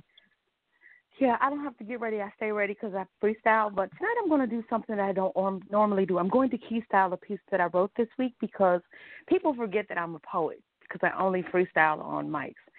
So because I'm a spoken word freestylist, I don't want people to forget that I'm also a writer. So I wrote a piece because my pen had been dry for, weeks, I think. I had lost count of the days. I was so depressed about it. So I titled this piece simply, I'm Back. And I'm going to do it because people need to remember that I'm a poet, too, because I had to remind myself. I'm back. I got to find it. I post a lot, apparently. Oh, it was 2 days ago. I thought it was yesterday. That's okay. It was 2 days ago. That's why I couldn't find. I'm thinking, I posted all that today? All right, the title is I'm Back. And this is just an ode to when your pen is dry, don't give up hope. I'm back. I was upset, unhappy, feeling regret, angry and weary. Tornadoes and hurricanes should fear me. I was going through it. Y'all hear me? I love who I am. I'm comfortable in my own skin and alone mostly. Human connections cause my vibrations interruptions. Indoors before it was mandatory. Just my life story. Not a concern or a worry. For my immune system is compromised, and I fight my body daily as I rise. Vision failing with the increase in the abilities of my other senses. Yet I reminisce, thinking back to when I was young, healthy, and fine, believing that the world was mine. My mind is still kind of sharp. I'm unhappy when I can't pen poems, sharing my art, my thoughts, prayers, and heart, ups and downs, tears and wilds. Was live on Facebook the last time I exchanged vows. When I'm not my best, it causes me stress, and I'll never give up. To that I attest, and I refuse. My pen and my mics are my refuge. My space, the creative headquarters, while I get better. I'm signing this self-addressed love letter. She's back, and I'm proud of that fact. In peace. Oh, that was great. I think that is a perfect piece and definitely something that's just going to light that fire inside. Yes. I think all of us have had that dry spell, and it's wonderful to actually have something like that does just kind of strike back and really get back to the core of who you are. And to feel that flow go all over again. It's a bad feeling to not feel like you yourself. And our pens are an extension of our person. So with a dry pen, I felt like a piece of me was missing, like I lost a limb. So I'm happy to be back. I'm going to go into my first piece because Nyla was talking about the girlfriend and the beach. And something that she mentioned spoke to me, so I'm going to freestyle about that. I'm going to title it, The Children Lost to Sea. This is my ode to the children lost to the sea. So they were trapped in a condom found by two girlfriends traipsing around on the beach. They had found treasures, gems, and jewels, and along with it, some trash. But condom is more of a receptacle. This is a device to keep semen from reaching the uterus and to prevent STDs and pregnancies. I see that has the need, but on the beach, when it washed to the shore, found by these queens, I was thinking, oh my goodness, no more. These children, you see, they were floating out into the ocean. They were being surrounded by salty water and debris and wondering how this was their destination. It didn't seem like the plan that had been made for them. So as they were slowly dying because they were not receiving any oxygen, not getting to the place where they needed to be, that egg that they needed to fertilize so desperately, there was no silent cry. There were no tears made from salt that would be added to the salt that was in the sea. They wouldn't be living one day to see a sunrise or it set. They would have no future. But they really hadn't had much of a past, so I guess they had to just simply die without regret, knowing that they had had a purpose and they eventually could become just like you and me, but that wasn't to be. So I am silently saying this prayer to all of the children who are lost to sea. Know that if that was to be, it would have. And that ocean that you flew away and floated away into was your final destiny. I'm Gina Storm. Thank you for indulging me.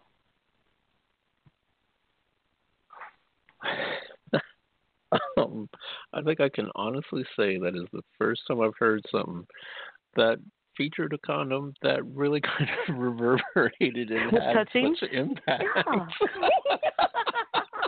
It wasn't gross?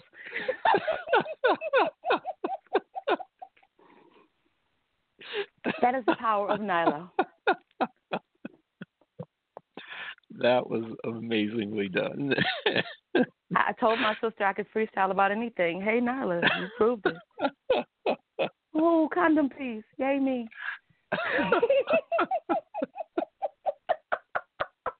That's the first. I hope it's the last. I don't think I can do another one, though. I pulled that one out of thin air. Like, where would I go with this? Wow. Yeah, so that's what I do. We'll keep on doing it because that was awesome. I appreciate you, Christopher. Nyla, you know I love you, sis. I told my mom, I love the Speakeasy Cafe. Nyla lets me come on and do rainbows and glitter in peace. And she's thrilled with it. So an ode to the children lost at sea. I felt that it was fitting. My thought was this. They need a voice. I got you. Oh, that was perfect. All right. Thank you. Before I let you go, you gotta let people know how they can find you. Yes, indeed. I am Gina with an E, storm like inclement weather, and I can be found on Facebook, Twitter, Instagram, and YouTube under Gina Storm, Regina Brooks, which is my government, Storm's Cadence, which is a fan page of poetry with myself and King's Cadence. Let's see what else. Oh, Storm's Cadence is also on YouTube. That's my poetry, his poetry, and our combined poetry. I am anywhere that poetry is. I'm a poetess who loves, and if you're looking for a spoken word freestylist from a female artist, Gina Storm is your girl. Thank you so much for the opportunity and the platform. Oh, thank you very much for calling in tonight, Gina. You're welcome. I love it here. The atmosphere is amazing. One love, one mic. All right. So our next caller on the line is going to be area code 219. 219, you are on the air. Yo, Chris, this is brother on the line from East Chicago, Indiana. Hey there, brother O. How you doing this fine evening? I'm doing pretty good. How you doing? I cannot complain. There have been some amazing poets Some great pieces on the show tonight. Behind Mama O and Gina Storm. Mm-hmm. Those are two of the true queens in the poetry community, and they're both awesome. They're regular supporters of mine, and I truly appreciate it. Appreciate the support every time. So. All right then, Brother O. It's your turn to step up to the plate. So, what have you got for us tonight? Turn it down. Okay, I had this poem called Brother O's cutting down the fig trees that are not producing any fruit in his life. Now, in the morning as he returned to the city, Jesus was hungry. And when he saw a fig tree by the road, he came to it and found nothing on it but leaves, and said to it, "Let no fruit grow on you ever again." Immediately the fig tree withered away. Matthew chapter 21, verses 18 through 19. My dear brothers and sisters, fig trees are a representation of those things in our lives that are not producing any type of fruit whatsoever. As a tree pruner and a trimmer, it's time to cut off the branches or chop the tree down altogether. New things can't grow into our lives unless we cut off the weeds and rid ourselves of the dead waste that hold us down. New things can't come into our lives until we dispose of old things. And new people can't enter our lives unless we cut some people off and sever our ties with them. Now, brother, what are some real-life examples of fig trees? There are people, places, and things that are blocking our path to reach our full potential. People, places, and things that are obstructing our God-given assignment and purpose. People, places, and things that are toxic and poisonous to us. People, places, and things that are impeding our progress and stunning our growth. People, places, and things that are the representation of natural and spiritual death. Picture fig trees and spoiled the rotten pieces of fruit left in a basket of fresh fruit. Eventually, they will spoil everything around them. Picture fig trees as weeds in your garden. Eventually, they will choke the life out of everything around them. Picture fig trees as poisonous plants. You must either avoid them or kill them altogether. And picture fig trees as obstacles and obstacle course. Either you have to go around them or hurdle over them.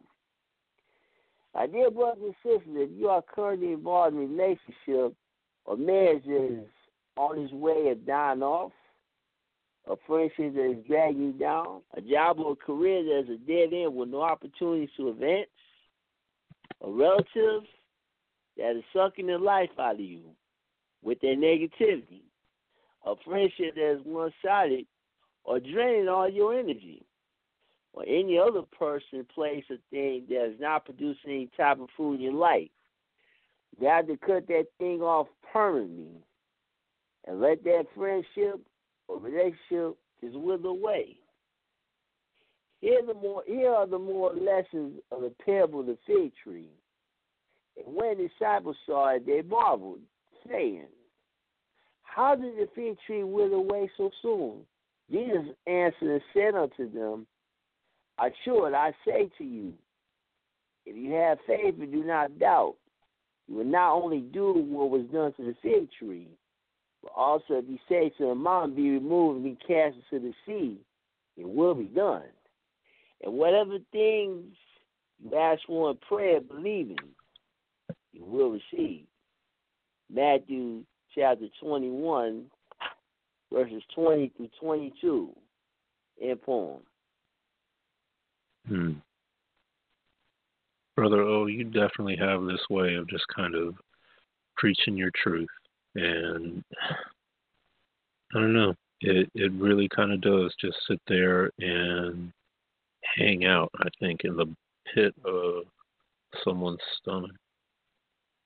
There are all too many times where I think all of us can sit back and think about those people, those obstacles that we face in life that do just kind of leave us drained.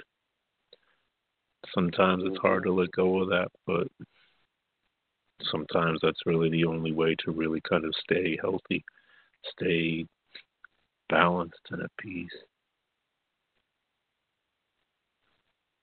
Thank you, brother, because I appreciate that. Thank you. All right, Brother O, do you have a second piece that you wanted to share tonight? Yeah, let me get another one. Okay. This one is called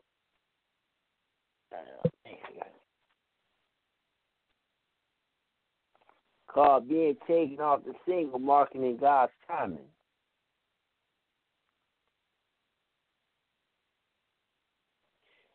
My dear brothers and sisters, being single in the 21st century is a challenge in terms of the current dating climate in America due to the coronavirus pandemic. As much as I desire to be taken off the single market and be involved in a long-term relationship or get married in my mid-40s, I'm operating according to God's timing. My dating philosophy today: explore all of my options, get to know a woman as a friend first, go out on several dates before you pursue an intimate relationship with her. Take my time to pursue the woman instead of her pursuing me, and performing a complete investigation and background check on her before I even think about going to a relationship. Because these days, you got to make sure your bases are covered. My dear brothers and sisters, God's time is always perfect timing. I know that you have to endure seasons of loneliness and not having someone to cuddle with. However, your king and queen will come to you when you suspect it. And I guarantee you, it will most definitely be worth the wait.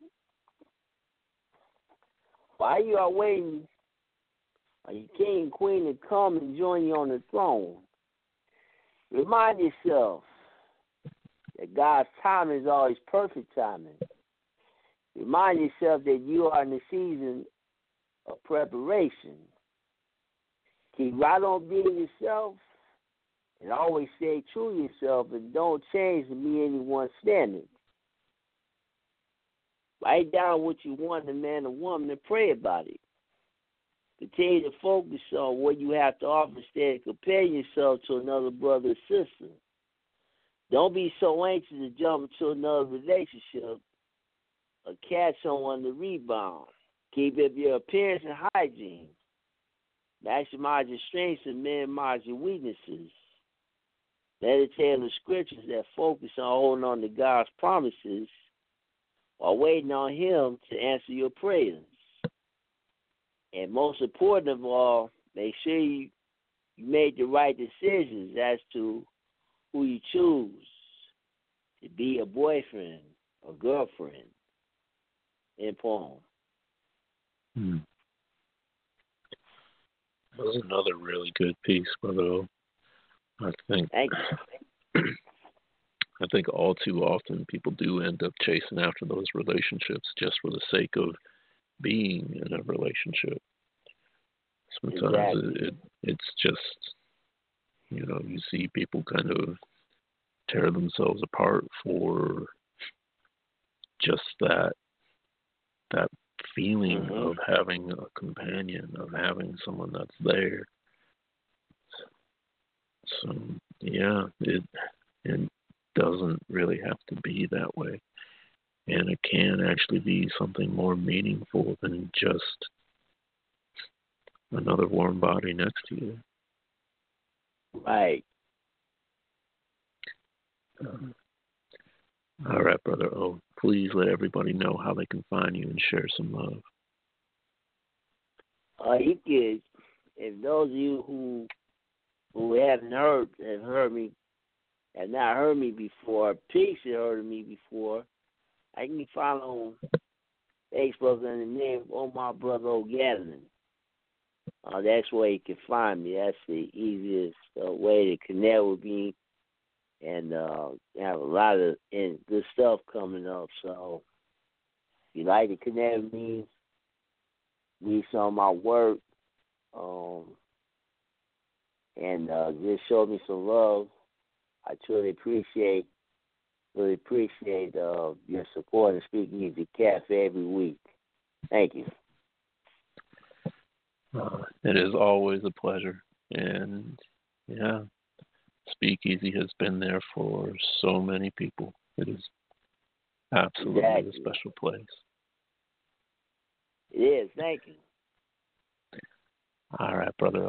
I'm going to put you on hold, and I'm going to bring on our next caller. Area code 573. You are next in line, and you are on the air. What's up, Christopher Ryan? Sinister Spittle. Hey there, Sinister. How are you doing? I'm doing good. I'm doing all right.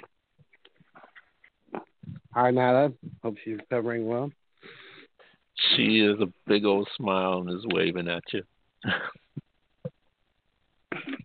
Right. All right, Sinister. I got two pieces for you, one old and one new. We're going to do the old one first, and then the new one with the backstory. The old one's just, well, it just is what it is. Okay. Digressions on primal relays. Torrential downpour, serrating moments, passing sand, raining corrosiveness, insanity, rebirth, cutting teeth. Such afflictions jarringly imposed upon fractal skies, trespassing my conscience into mirrored evaluation where inertia equals demise. Extensions stretched over now, subjected upon strain, catastrophic vertigo, mortars the grandest core, proportioned in tiny nuances that don't escape home, strewn scrapbook shrill tantrums, infallible, loathsome, dealing. Stumped like redwoods down, this drive adherent, eccentrically resilient, I'm expelling nuclear ponderings. Such fallout once silenced the rising sun's bountiful seas. Rancid in toxicity, my natural reaction, but a sneeze. Gone is Rome. Serpent's adder is willowed branches of lamister deceit, blossoming under insolent fruitings, lined up relentlessly. Comfort is reverberating echoes of brash commonality. These incursions know little of privacy, holler longingly. Devotion exaggerates humanity. Let my corpse offer sacrifice among buzzes of the sun. Squirming pestilence are inklings of biblical rhymes spun, languishing in taupe fry pans where west over east, calm, ravished, frantic genocide, extinguishing vivid natural states, drained, universal, right? Expressed sensuality across boards of fancy. A frivolous tit, one engorged to nurture my fretted banality. Wisdom must condone trivial obscurity under red skies. Jaundice will infect reason's eye and polarize low tides. Vast oceans mimic. The gravity of lesser ranks is divine altar, void grain. Lopsided monotony comes robe for chanting earthquakes. Dimly lit, free of short wattage, work on daily nefarious bright. Poses quieted carnal blessings weekly through existential, intimate foreplay. Whimsical tunes follow varied hues neatly, aggravated in pastel ions, embrace earnestly that which gravitates outside dreary sepulchres. Once radiant and coerced power divided amongst stout wills, guaranteed not but weak fascination side and stories better for life. Experience shortened breath and accolades mounted from that you unsung. Radular incantations of cadence billowed half-heartedly on parasite. Coming on, I find flickers free of a maturity such benevolence holds, paralyzed navigation into a realm few have found, and returning home, and peace. Yeah. I got such a strong feeling of antipathy, of frustration, of ennui, even from that. That was quite an amazing kind of weaving of ideas and imagery. I'm honestly really kind of curious what kind of inspired that piece. I couldn't tell you, man. I was so high.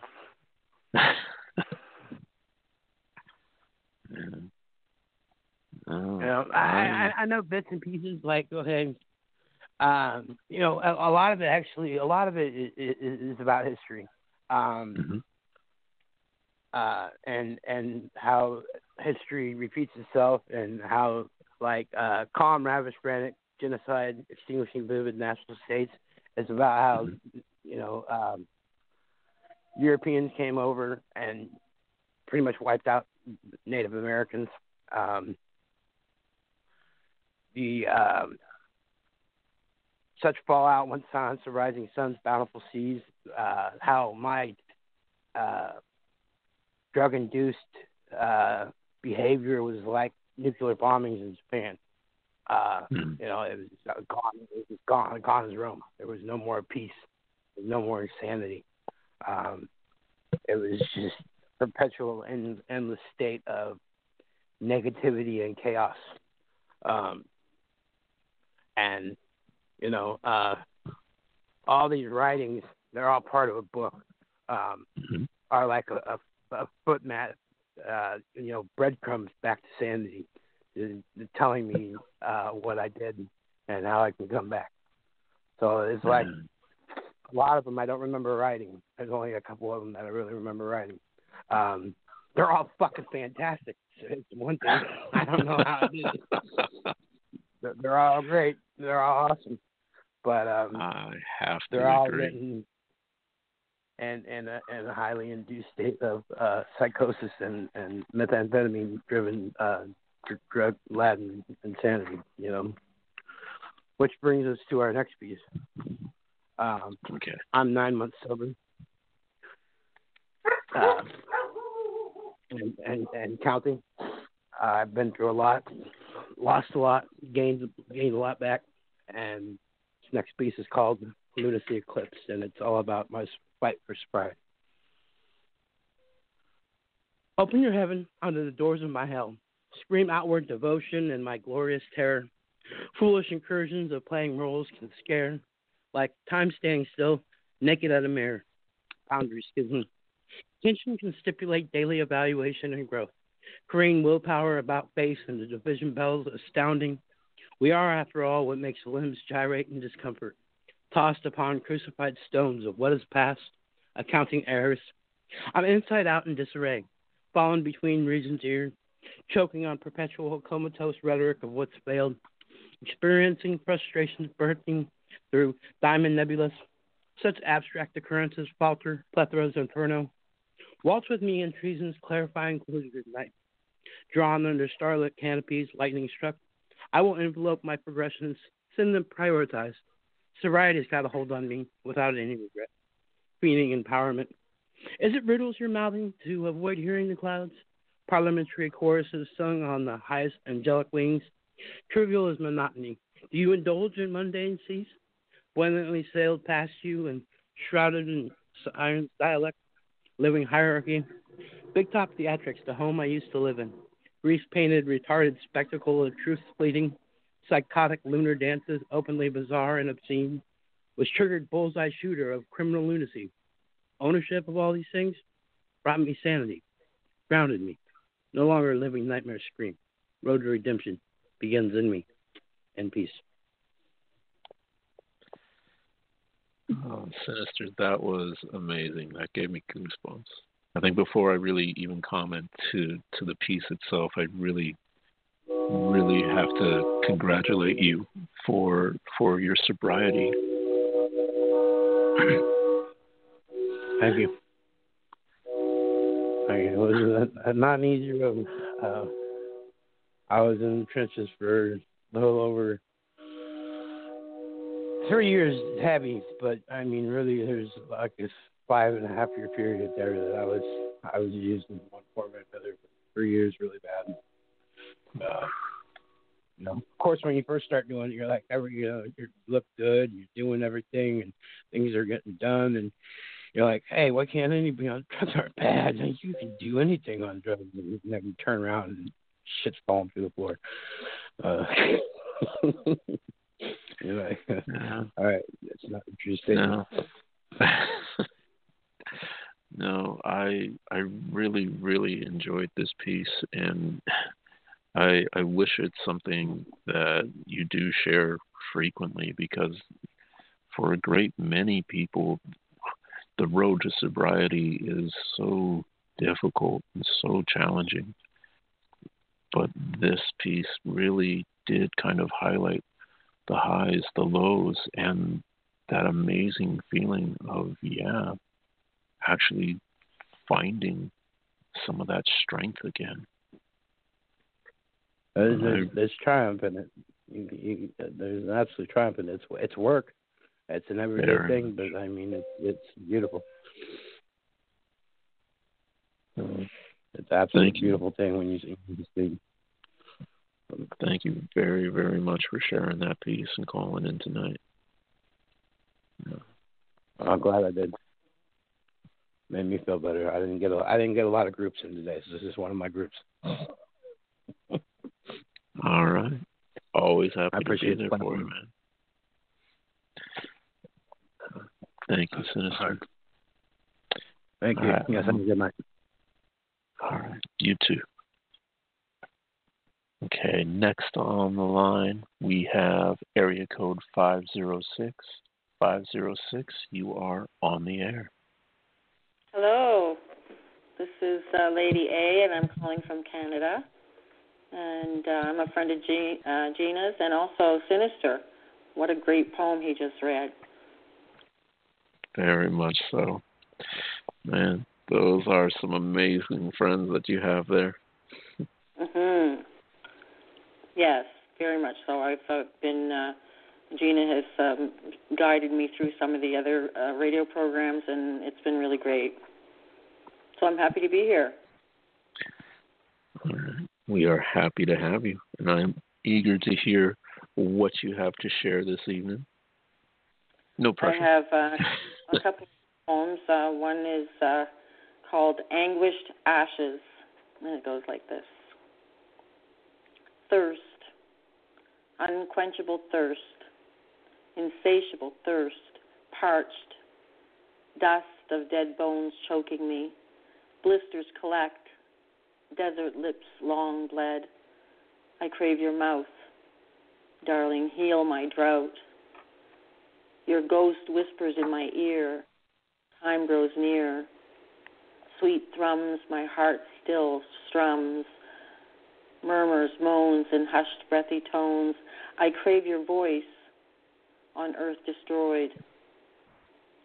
Silver gray, fingers through it played, sandalwood and lilacs mix, fragrance on fingertips, tresses laid on shirt collar, distinguished, debonair color. I crave your hair, no other man compares. Thirst, unquenchable thirst, insatiable thirst, parched, dust of dead bones choking me. Blisters collect, desert lips long bled. I crave your mouth, your voice, your hair. I crave your love gone all these years. End poem. Oh, man. Kind of just want to, scream out, somebody help you. Somebody go and get you a nice thirst quencher. Oh, my goodness.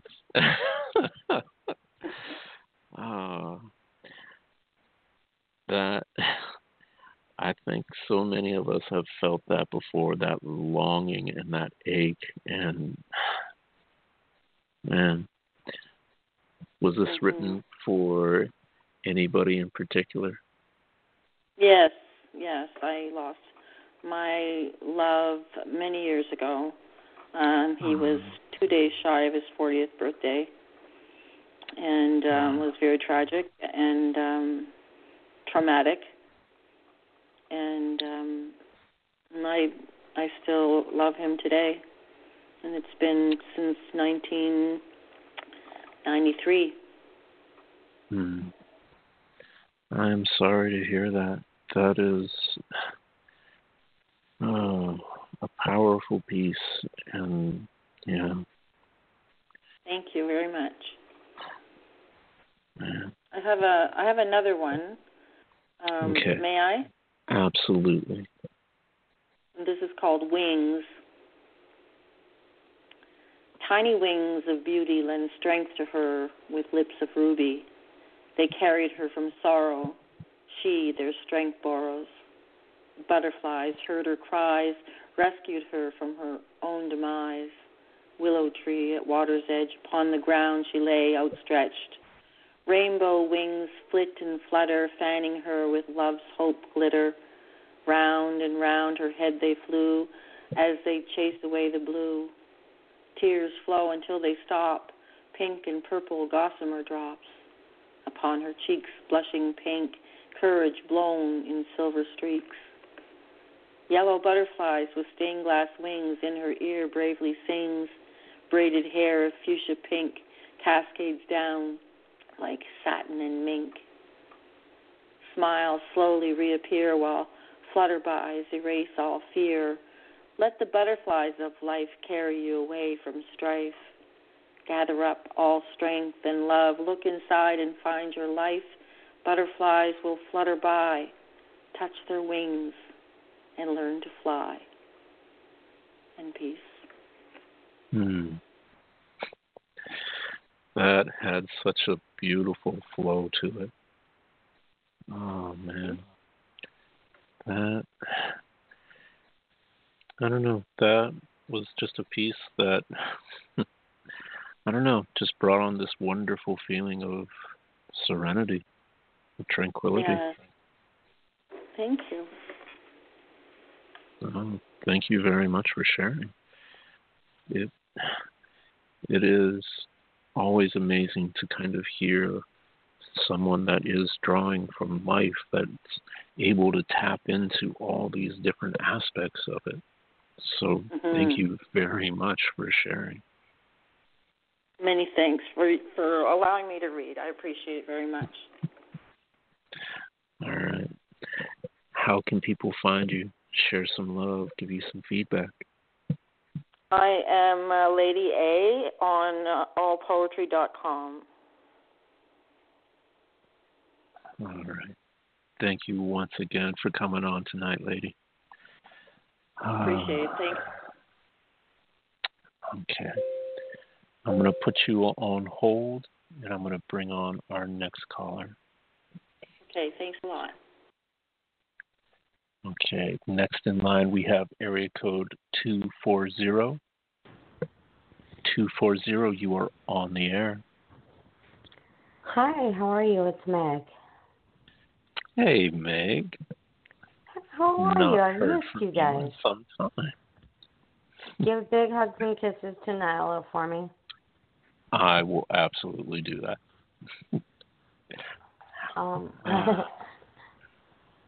Okay, so what are you doing right now? I just delved in and I actually stopped writing for a while. I just didn't. It's like I didn't have a muse, you know. So I'm back writing again, and I wrote this one tonight. Okay. It's not titled yet.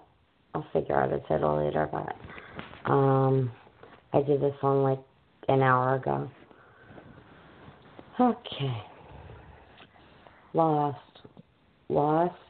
in the hope and desire of you, holding, grasping at straws to reach you. You deserve little from me. My love for you vanished in a season of turtles, not turtle dove candles out, no lights, longing for a semblance of you as you, Sonic Hedgehog, merge into senseless women. The man, the once man of long ago, lost, truly lost, and home. Oh, man, May. I have missed your writing. That kind of brought on all this feeling of not only longing for something lost, but also just almost, I don't even know how to quite phrase it, almost like this feeling of disillusionment. That's about where I'm at.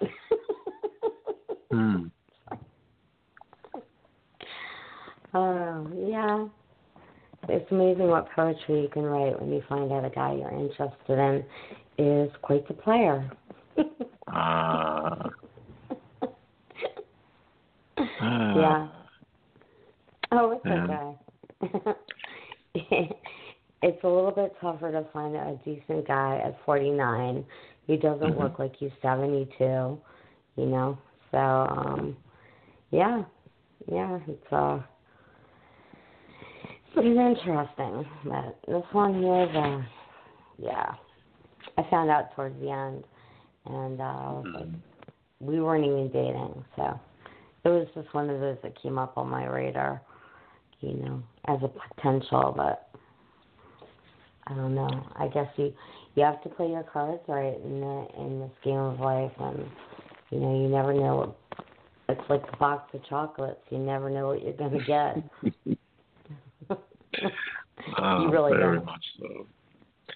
Do you eat hot tamales? Nyla just said you do know if you eat hot tamales. I had Taco Bell tonight, so I can relate. I crushed it.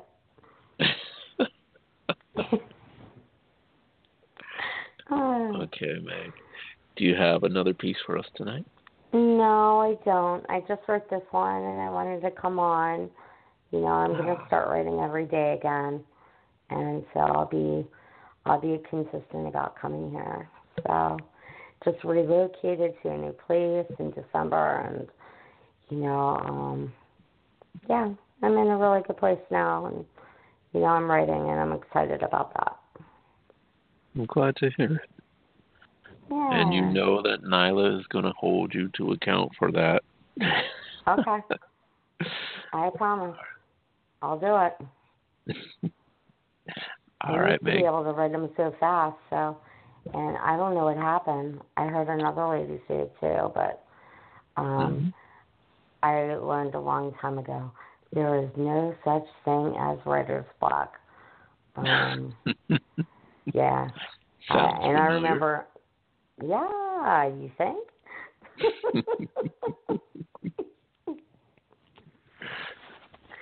I used to have airplanes and all sorts of stuff in my poetry. I definitely merged back and forth, but feels good to have written something tonight. And it's been a great evening here at SpeakEasy, and I'm glad you're all here. I've missed you guys, and I love you guys, and I'll be a regular. Okay. Well, Give Nyla my love, and you can find me on Facebook, and I'm also on Instagram under Meg Collins, and that's about it for right now. I'm going to merge in and try and do at least a haiku every day or something every day. So that's my goal for myself. All right, Meg. I'm going to let you go, and I'm going to say definitely get to work on all that homework. I will, and I'll see you guys again next Thursday. All right. You have a good night. Have a wonderful evening. You too. Okay. Next up on the line, we have area code 863. 863, you are on the air. See you guys again next Thursday. All right. You have a good night. You too. I think I know who this is. Next up on the line, this has to be Miss Noreen Snyder. Oh, my goodness. 863, you are on the air. Okay. Hello, Christopher. Hey there, Noreen. Okay. Oh, I got turned. Uh-oh. How? This has to be Miss Noreen. Okay, I got it now. Okay. I'm sorry about that. Okay. That's okay. How you doing, Noreen? Okay, I'm doing good. Okay. And tonight I got Gary's. I have Gary's poem, "Laws of Life Erosion," like me. Okay. There's a good time when there's no lid on a good and full trash can. I'm a lonesome coyote. I lost my hunting ground. I hunt all through the trash cans in this town. My mate is nowhere around. She can't find a private hole in the ground. My heart is broken. Someone has taken my hunting ground. I can't live the way I was born. I lost my mate. I might as well be dead. I may roam the rest of my life in the alleys of this town. I may never find for me a hole in the ground. The end. Oh, I have always loved that piece from him. Me too. And you know how this came about? How's that? We was at the Dollar Tree, and we looking at these books, and Gary stayed there because if we go shopping, we could stay there, any store, 2 or 3 or 4 hours or all day long. He stayed right there in that aisle reading a whole book. And he was going to the whole book on the coyote. It was about the coyote. He didn't leave till he finished that whole book. And before, anyway, he thought he took it with him. But he thought he bought it, but he didn't. He put it back down. So when we went back next day, there's no more. And that woman said, well, they don't have the same stuff all the time because when they get stuff in, so we never got it. We should never found it again. Anyway, when he got home, that's how that poem came across, and he had to write that poem about the coyote. I had no idea that's where it came from. That's wonderful. Yes. And there's no boring moment when we go shopping. You never know, because we can stay there all day long. I never had any man who likes shopping like he does. So we both were like. Yeah, I think that it's definitely a bit of a rarity. Yes. Yes. Okay, Miss Noreen. Do you have one? And I have a poem. I'm not sure if it's done or not, but this is what I got. It's a long title. The day the lawnmower held me hostage while my man stood in terror. Or have you ever heard of a lawnmower? A push lawnmower, that is, that took a woman hostage right in front of her boyfriend who stood in horror? Well, you just did.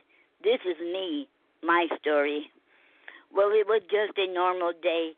We were taking turns in mowing the yard. Now it was my turn. I was just mowing the yard when the mower decided to be a monster. The push mower had me where he wanted me.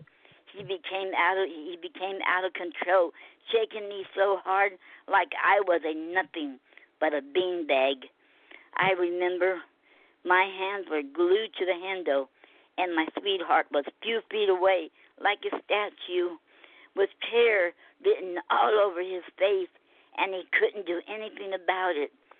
I saw his mouth moving, but couldn't hear a word he said because that monster was screaming so loud, louder than my honey. I thought maybe he wanted me to bring it to him, and I tried, but my honey kept moving away from me. I didn't know what was going on. Nothing like this had ever happened to me. The push mower finally decided he had enough fun with me and just quit like that. To make a long story short, my man said I was very lucky I'm still standing, for the blades were gone. To this day, this remains a mystery. Where did the blades go? And to this day, I will not get behind another lawnmower, not after this incident. The end. Now you got me all scared. I got to go mow my lawn tomorrow. Oh no, oh no, oh no, oh no. And Gary was telling me, and Gary trying to tell me, to stop, to get away from it. I didn't know that. That's what he was trying to tell me. This is before we were married. Just before he was married, and I didn't know. And I was so scared. And he said the blades were gone. We could never find it. That's a scary part. Man. Now I'm scared of one. I don't think I could blame you. No. Well, we don't know what made that blade go. I don't know how that can go like that, and we can't find it. Yeah. Wow. Yeah. I think I'm a little scared now. Uh-oh. Uh-oh. Yeah. I want to be super cautious when I'm with my lawnmower now. Yes. I would advise that. Noreen, it's always such a pleasure to hear you. Thank you. Okay. Can I read the second one? Yes, you can. What have you got for us? Okay. This one is called "The Poem I'll Never Write Begins," and this came from the writing prompt that Nyla gave us a while back last year about the poem I'll never write begins. This is what this is. The poem I'll never write begins when there is no more me, when I stop breathing, only my ashes remain. How can I write a poem when I no longer exist, only in your memories? That is when the poem I'll never write begins. The end. Oh. Mm-hmm. Now, but what if I want to hear the poem? That is it.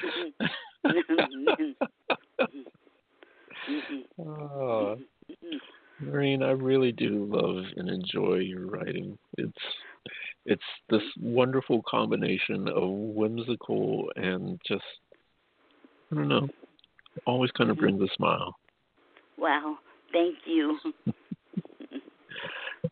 So, I do have to ask you, can you share with us about your show? Yes. We have on Facebook Live every Saturday night between 5 and 5:30 on the Poetry Club on Facebook, and I talk about I pick a poet that already has passed, and I pick one of them, and I give you a background on them, a bio, and then I turn around and read some of their poetry, 3 to 4 to 5, and then I also give a. Then I also do, I let the girls, when they're here with me, if they have a poem or they want to read a poem, I let them do that too. And then I also give a word of the week. I pick a word from the wordgenius.com and give more information on that. Then I also bring a poetry form, and I try to write one too with it. There's 4 I can't do yet, and that is the Shoto Rain. I'm still working on the Shoto Rain. What were the others? The Shoto Rain. Well, there's 3 more, but I haven't wrote them yet, and they're hard to do. What was that? It's right. Natchers. The Natchers. Yeah, Ogden. Yeah, named after Ogden Natcher, because he's the one who invented that. I can't write that yet. Natchers. Yep, that's hard to do too. For me, it is. Huh. I don't think I'm familiar. Mm-hmm. Okay, Miss Noreen, how can people find you? Share their love and appreciation for you. Okay, and you can find Gary and I our books, The Hour of Truth, 2 Hearts in One, and Reflections of Our Inner Beings on the amazing Amazon.com. And I'm also working on another book. I'm adding more poems to it. That if we would have had it out last year if he didn't pass away, because it's going to be love poems this time. and I'm working on that. And then you can also find us on GaryandNoreenSnyder.wix.com/poetry, and then you can find Gary's memorial site on GaryandNoreenSnyder.wix.com/Gary with 2 R's in it. And then you can find Gary on ReverbNation.com, Facebook.com, PoetryPoem.com, and he's also Googleable and Googleable. Okay, and then you can find me on ReverbNation.com, Facebook.com, and you can find me on PoetryPoem.com, and you also can find me on Code-Fi.com, and and then I'm also Googleable and Googleable, and you can find us Saturday nights on the Facebook Live on the Poetry Club, and you can also find us here, SpeakEasy Cafe, every Thursday night at 8 o'clock. And I'm also Googleable and Googleable. Oh, thank you so much, Noreen. Okay, you're welcome. All right. Let me put you on hold, and I'm going to Okay. bring on our next caller. Okay. Area code 757. Oh. It seems that we are having some issues with our lines. Mama, we are going to bring you back on, and we are going to bring Gina Storm back on. So you two better have something ready for us. Okay, and while they pick out something, we're going to play a track. Are there any requests today? You know,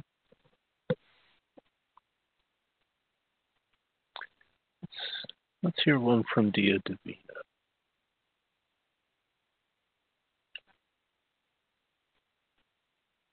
Smoke signals. Okay. All right. Lover, you turn my heart into a campfire, crackling every time it's poked, and I'm trying to read your smoke signals, but the sky is dark. So in this moment of uncertainty, I need you to swear to me that we have time before this fire dies. Right now, it's not too late. Do you remember how on our first date you kissed me once for every kernel of popcorn in that bowl? You stole my heart that night. We built a fort under your bed and swore no matter what they said, we'd never let anyone tell us it wasn't strong enough to hold our love. But the world cut through our canopy of stars, carving scars into our eyes, and now it's hard to see. They say it's the brightest flames that leave the deepest scars, and ours was the northern lights like Christmas trees and phosphorescence and Vega, the fifth brightest star in the sky. You and I have it all right here, so I'm leaving nothing unspoken. I want to cut myself open and bleed my dreams into your open arms, let them flow into the lifelines in your palms so you can kiss my palms, knowing what's inside. I can't hide, lover, there is no camouflage. In the forest of my mind, all the trees have seen me fall to my knees, begging the stars, please, please don't come out tonight. Because I could spend 1,000 moments more watching the way your lashes gather sunshine in the day, the way sweat drips along the constellations on your neck like it's connecting the dots. I'm just collecting my thoughts, lover.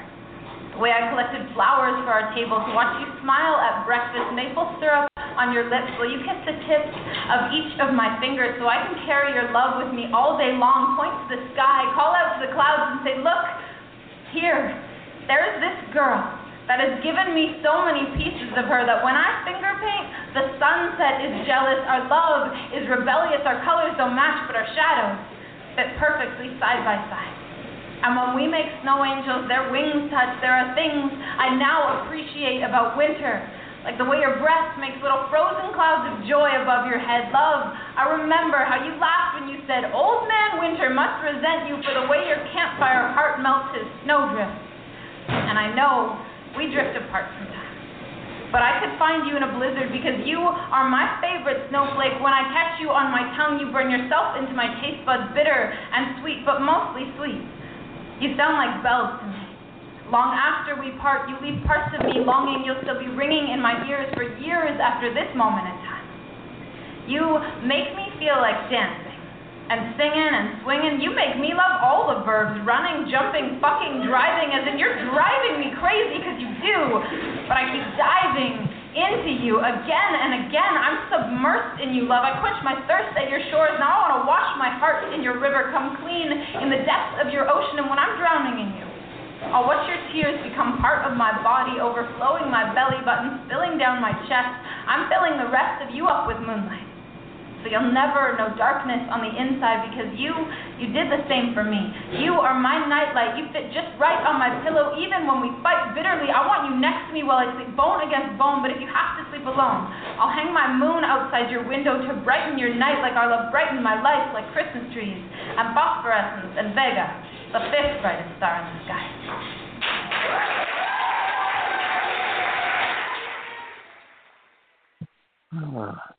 That was Dia Divina and Smoke Signal. So I'm going to bring Mama Oladeji back on the air. Hey there, Mama. Okay. Hello. Okay, so I'm going to do a piece for you called, let me see. I'm going to go to critique to an old post I had in there and do the movie in our minds. Okay. The movie in our minds. Let us don't do much together. We are old. Let's lay around speaking of our past lives. Let's speak our past lives into mind movies. Let's share pictures from our past and tell our stories to each other. Only this time, I'll be traveling with you. When you get to that scary place, I will hold you. When Soji, the Nigerian, kidnapped me by gunpoint, you will save me. So let's don't do much together. Your love will be my intercessor. Let us just rehash the lives we lived apart together. We are old now. Let's make sparks fly every chance we get. Let us eat exotic fruit and drink wine coolers in the summer. Let us be as funky or as fresh as we want to be. Let us shower together and bathe separately. I have to meditate on my new episode, and I have to give you space during my bath time. I smell the incense burning in the next room. I know you miss me. Baths are sacred. I know you want me to hurry, but baths can't be hurried.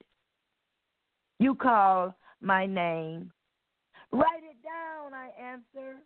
I'll be there in a while. Soon, I'll join you with a big cup of exotic tea. Again, I transpose myself into your old world. I am here with you. My attention is all yours. Your eyes search mine, checking to see if I'm all in. You know, what you're about to tell me requires my complete concentration. You need me on this journey. This one defines your character, your spirit, your essence. I must sojourn with you into the depths of your soul, to the chaos has dysfunctioned your dreams. We hold on to each other and become as one. We sexually grab each other like an endangered species.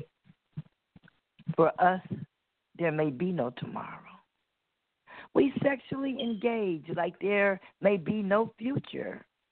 We are old folks caught in a young moment.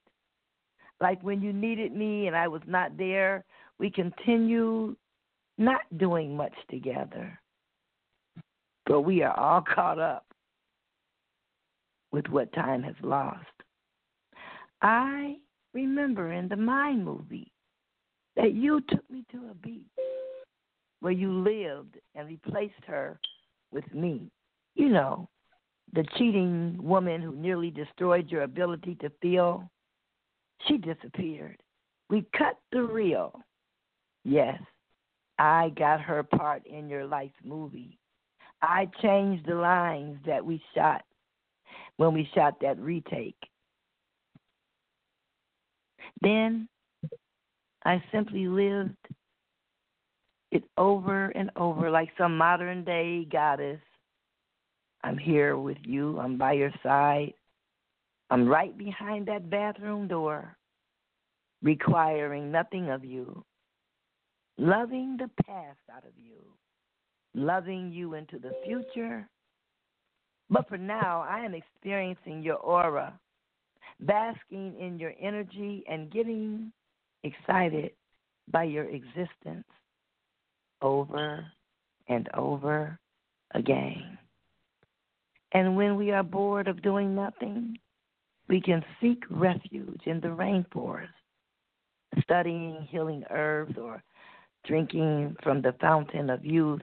We rewrite our stories of poetry from the movies, downloaded in our minds. And we shall grow old, youthfully old together. We remove our garments and dance, the beginning of our new lives, sponsored by Love's Second Chance. In peace. Mama, I love that. I did get slightly concerned about the talk of cutting out that other leading woman, though. That kind of made me feel like, be careful or Mama gonna cut you. Well, she was the one that caused all the pain in your life. So when we're doing the movie, the retake, we just cut the reel. We just cut her out of the reel, the movie reel. We don't cut her. We cut her out of your life in the Mind movie. We want the Mind movie to depict. I'm just picturing you there with them scissors. No, we cut the reel. We don't cut the woman. Mm-hmm. She get cut out of the picture. I know that's what you're saying, but what I'm interpreting is something different. No, because see, you got to remember, in the Mind movie, all the stuff has already been done. So what we're doing is replaying it, so that if the movie is shown to the real world after we pass on, we're going to present the movie the way we wanted to live it. Not the way that it turned out. We are retaking the shots, re-editing the words, and we're presenting the movie the way we wanted it to go. If life was That's perfect. what you do when you get old. See, when you get older, you have nothing else to do but dance around on the beach with pink hair, and you have on your tie-dye T-shirts, and you're going back in history. So you're basically going back in your mind and making the movie come out the way you want it. It's called the movie in your mind. Okay, so take me away from. Don't let me be the villain in my own movie.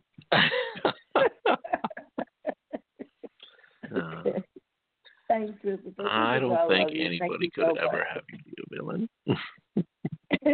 Thank you so much. Thank you, Mom. So you're waiting on. You said Gina's coming on behind me? She is. After area code 419, we've got some of our line issues sorted out a little bit. Oh, okay. No problem. Okay. All right. I'm going to put you back on hold, Mama. Thank you. Mm-hmm.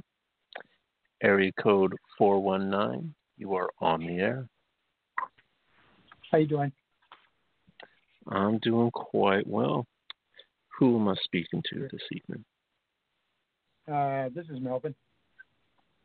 Hey, Melvin. Hold on here. Mm-hmm.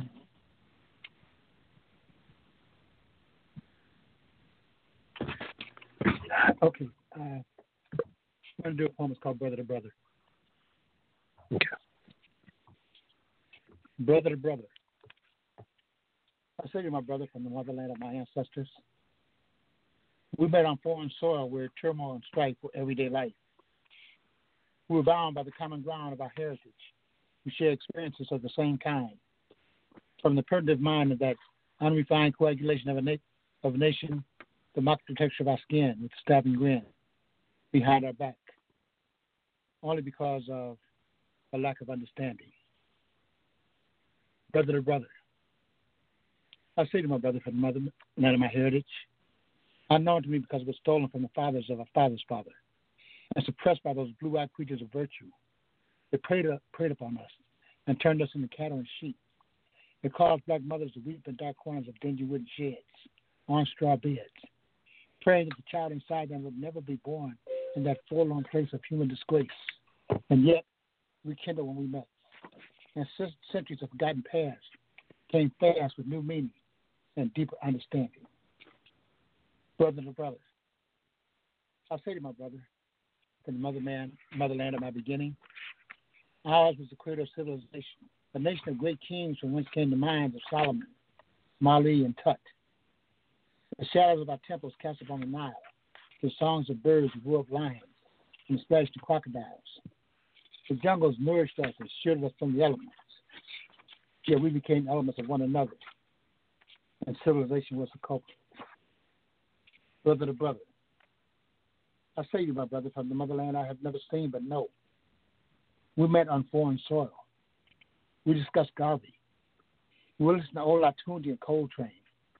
We talked about life, death, joy, pain, love, hate, and the fate of black people.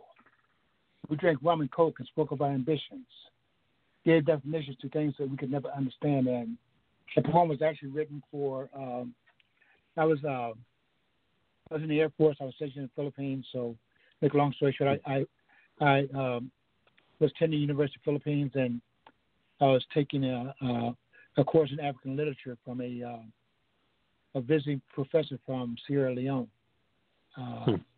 whose name is Sir Cheney Coker. And we became really good friends. And when I got out of the Air Force, he came here and spent about a month with my family and I.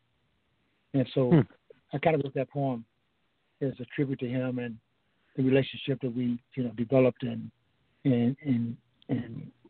nourished, over the years. That was wonderful. I really kind of enjoyed it because, there was very much that feeling of this connection, not just sitting there and being in front of someone, but really this intellectual kind of connection. And, kind of overcoming, the beginnings of ignorance. That was wonderful. Thank you. Okay, Melvin, do you have a second piece that you'd like to read? Yeah, I have nothing. Let's see. Real quick.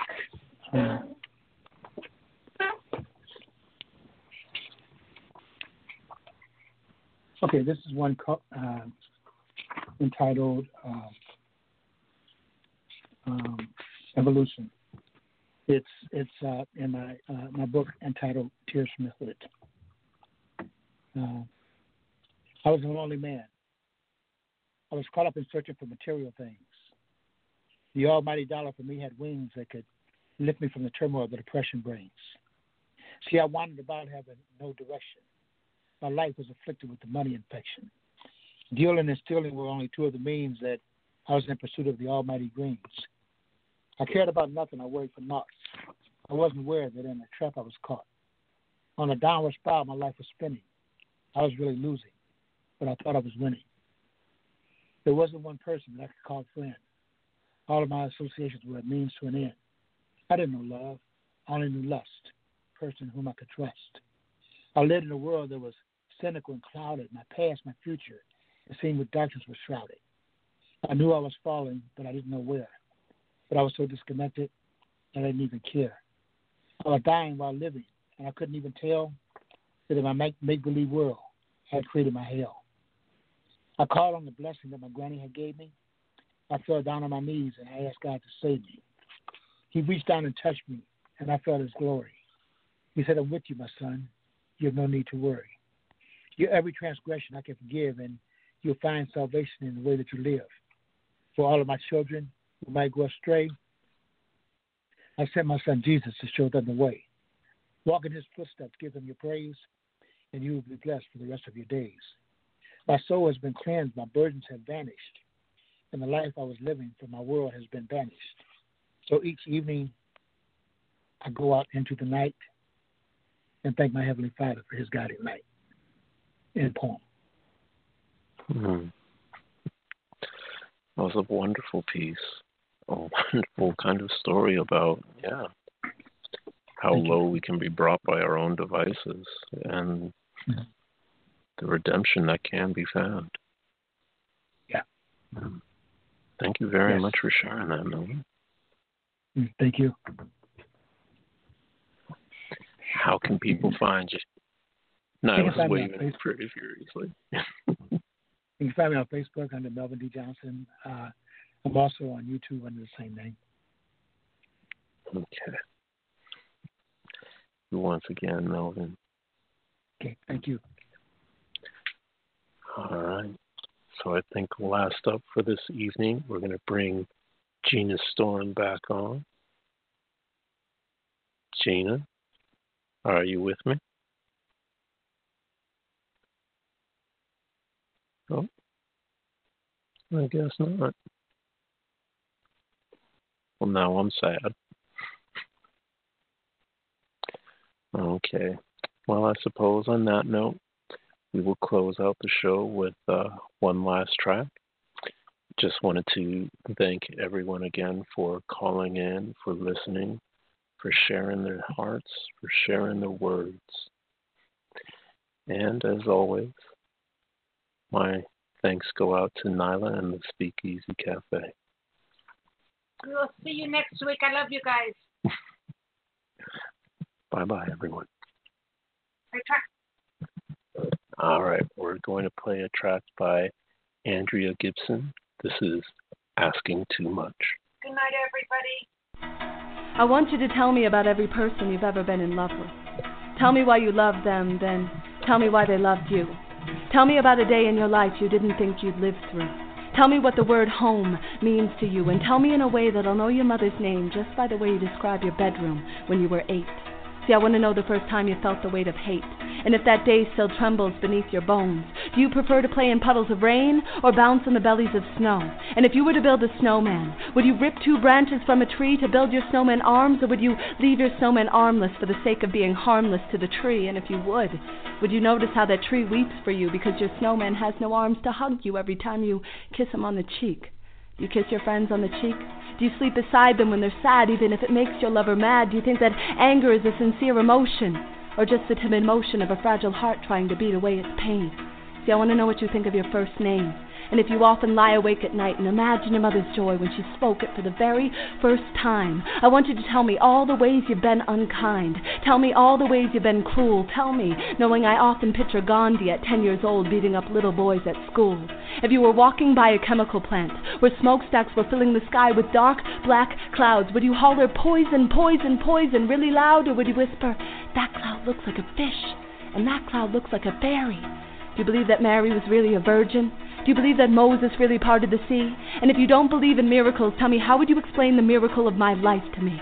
See, I want to know if you believe in any God, or if you believe in many gods, or better yet, what gods believe in you. And for all the times you've knelt before the temple of yourself, have the prayers you asked come true? And if they didn't, did you feel denied? And if you felt denied, denied by who? I want to know what you see when you look in the mirror on the day you're feeling good. I want to know what you see when you look in the mirror on the day you're feeling bad. I want to know the first person who ever taught you your beauty could ever be reflected on a lousy piece of glass. If you ever reach enlightenment, will you remember how to laugh? Have you ever been a song? Would you think less of me if I've told you I've lived my entire life a little off-key, and I'm not nearly as smart as my poetry? I just plagiarize the thoughts of the people around me who have learned the wisdom of silence. Do you believe that concrete perpetuates violence? And if you do, I want you to tell me of a meadow where my skateboard will soar. See, I want to know more than what you do for a living. I want to know how much of your life you spend just giving, and if you love yourself enough to also receive sometimes. I want to know if you bleed sometimes from other people's wounds, and if you dream sometimes that this life is just a balloon that if you wanted to, you could pop, but you never would because you never wanted to stop. If a tree fell in the forest, and you were the only one there to hear, if its fall to the ground didn't make a sound, would you panic in fear that you didn't exist, or would you bask in the bliss of your nothingness? And lastly, let me ask you this. If you and I went for a walk, and the entire walk we didn't talk, do you think eventually we'd kiss? No, wait. That's asking too much. After all, this is only our first date.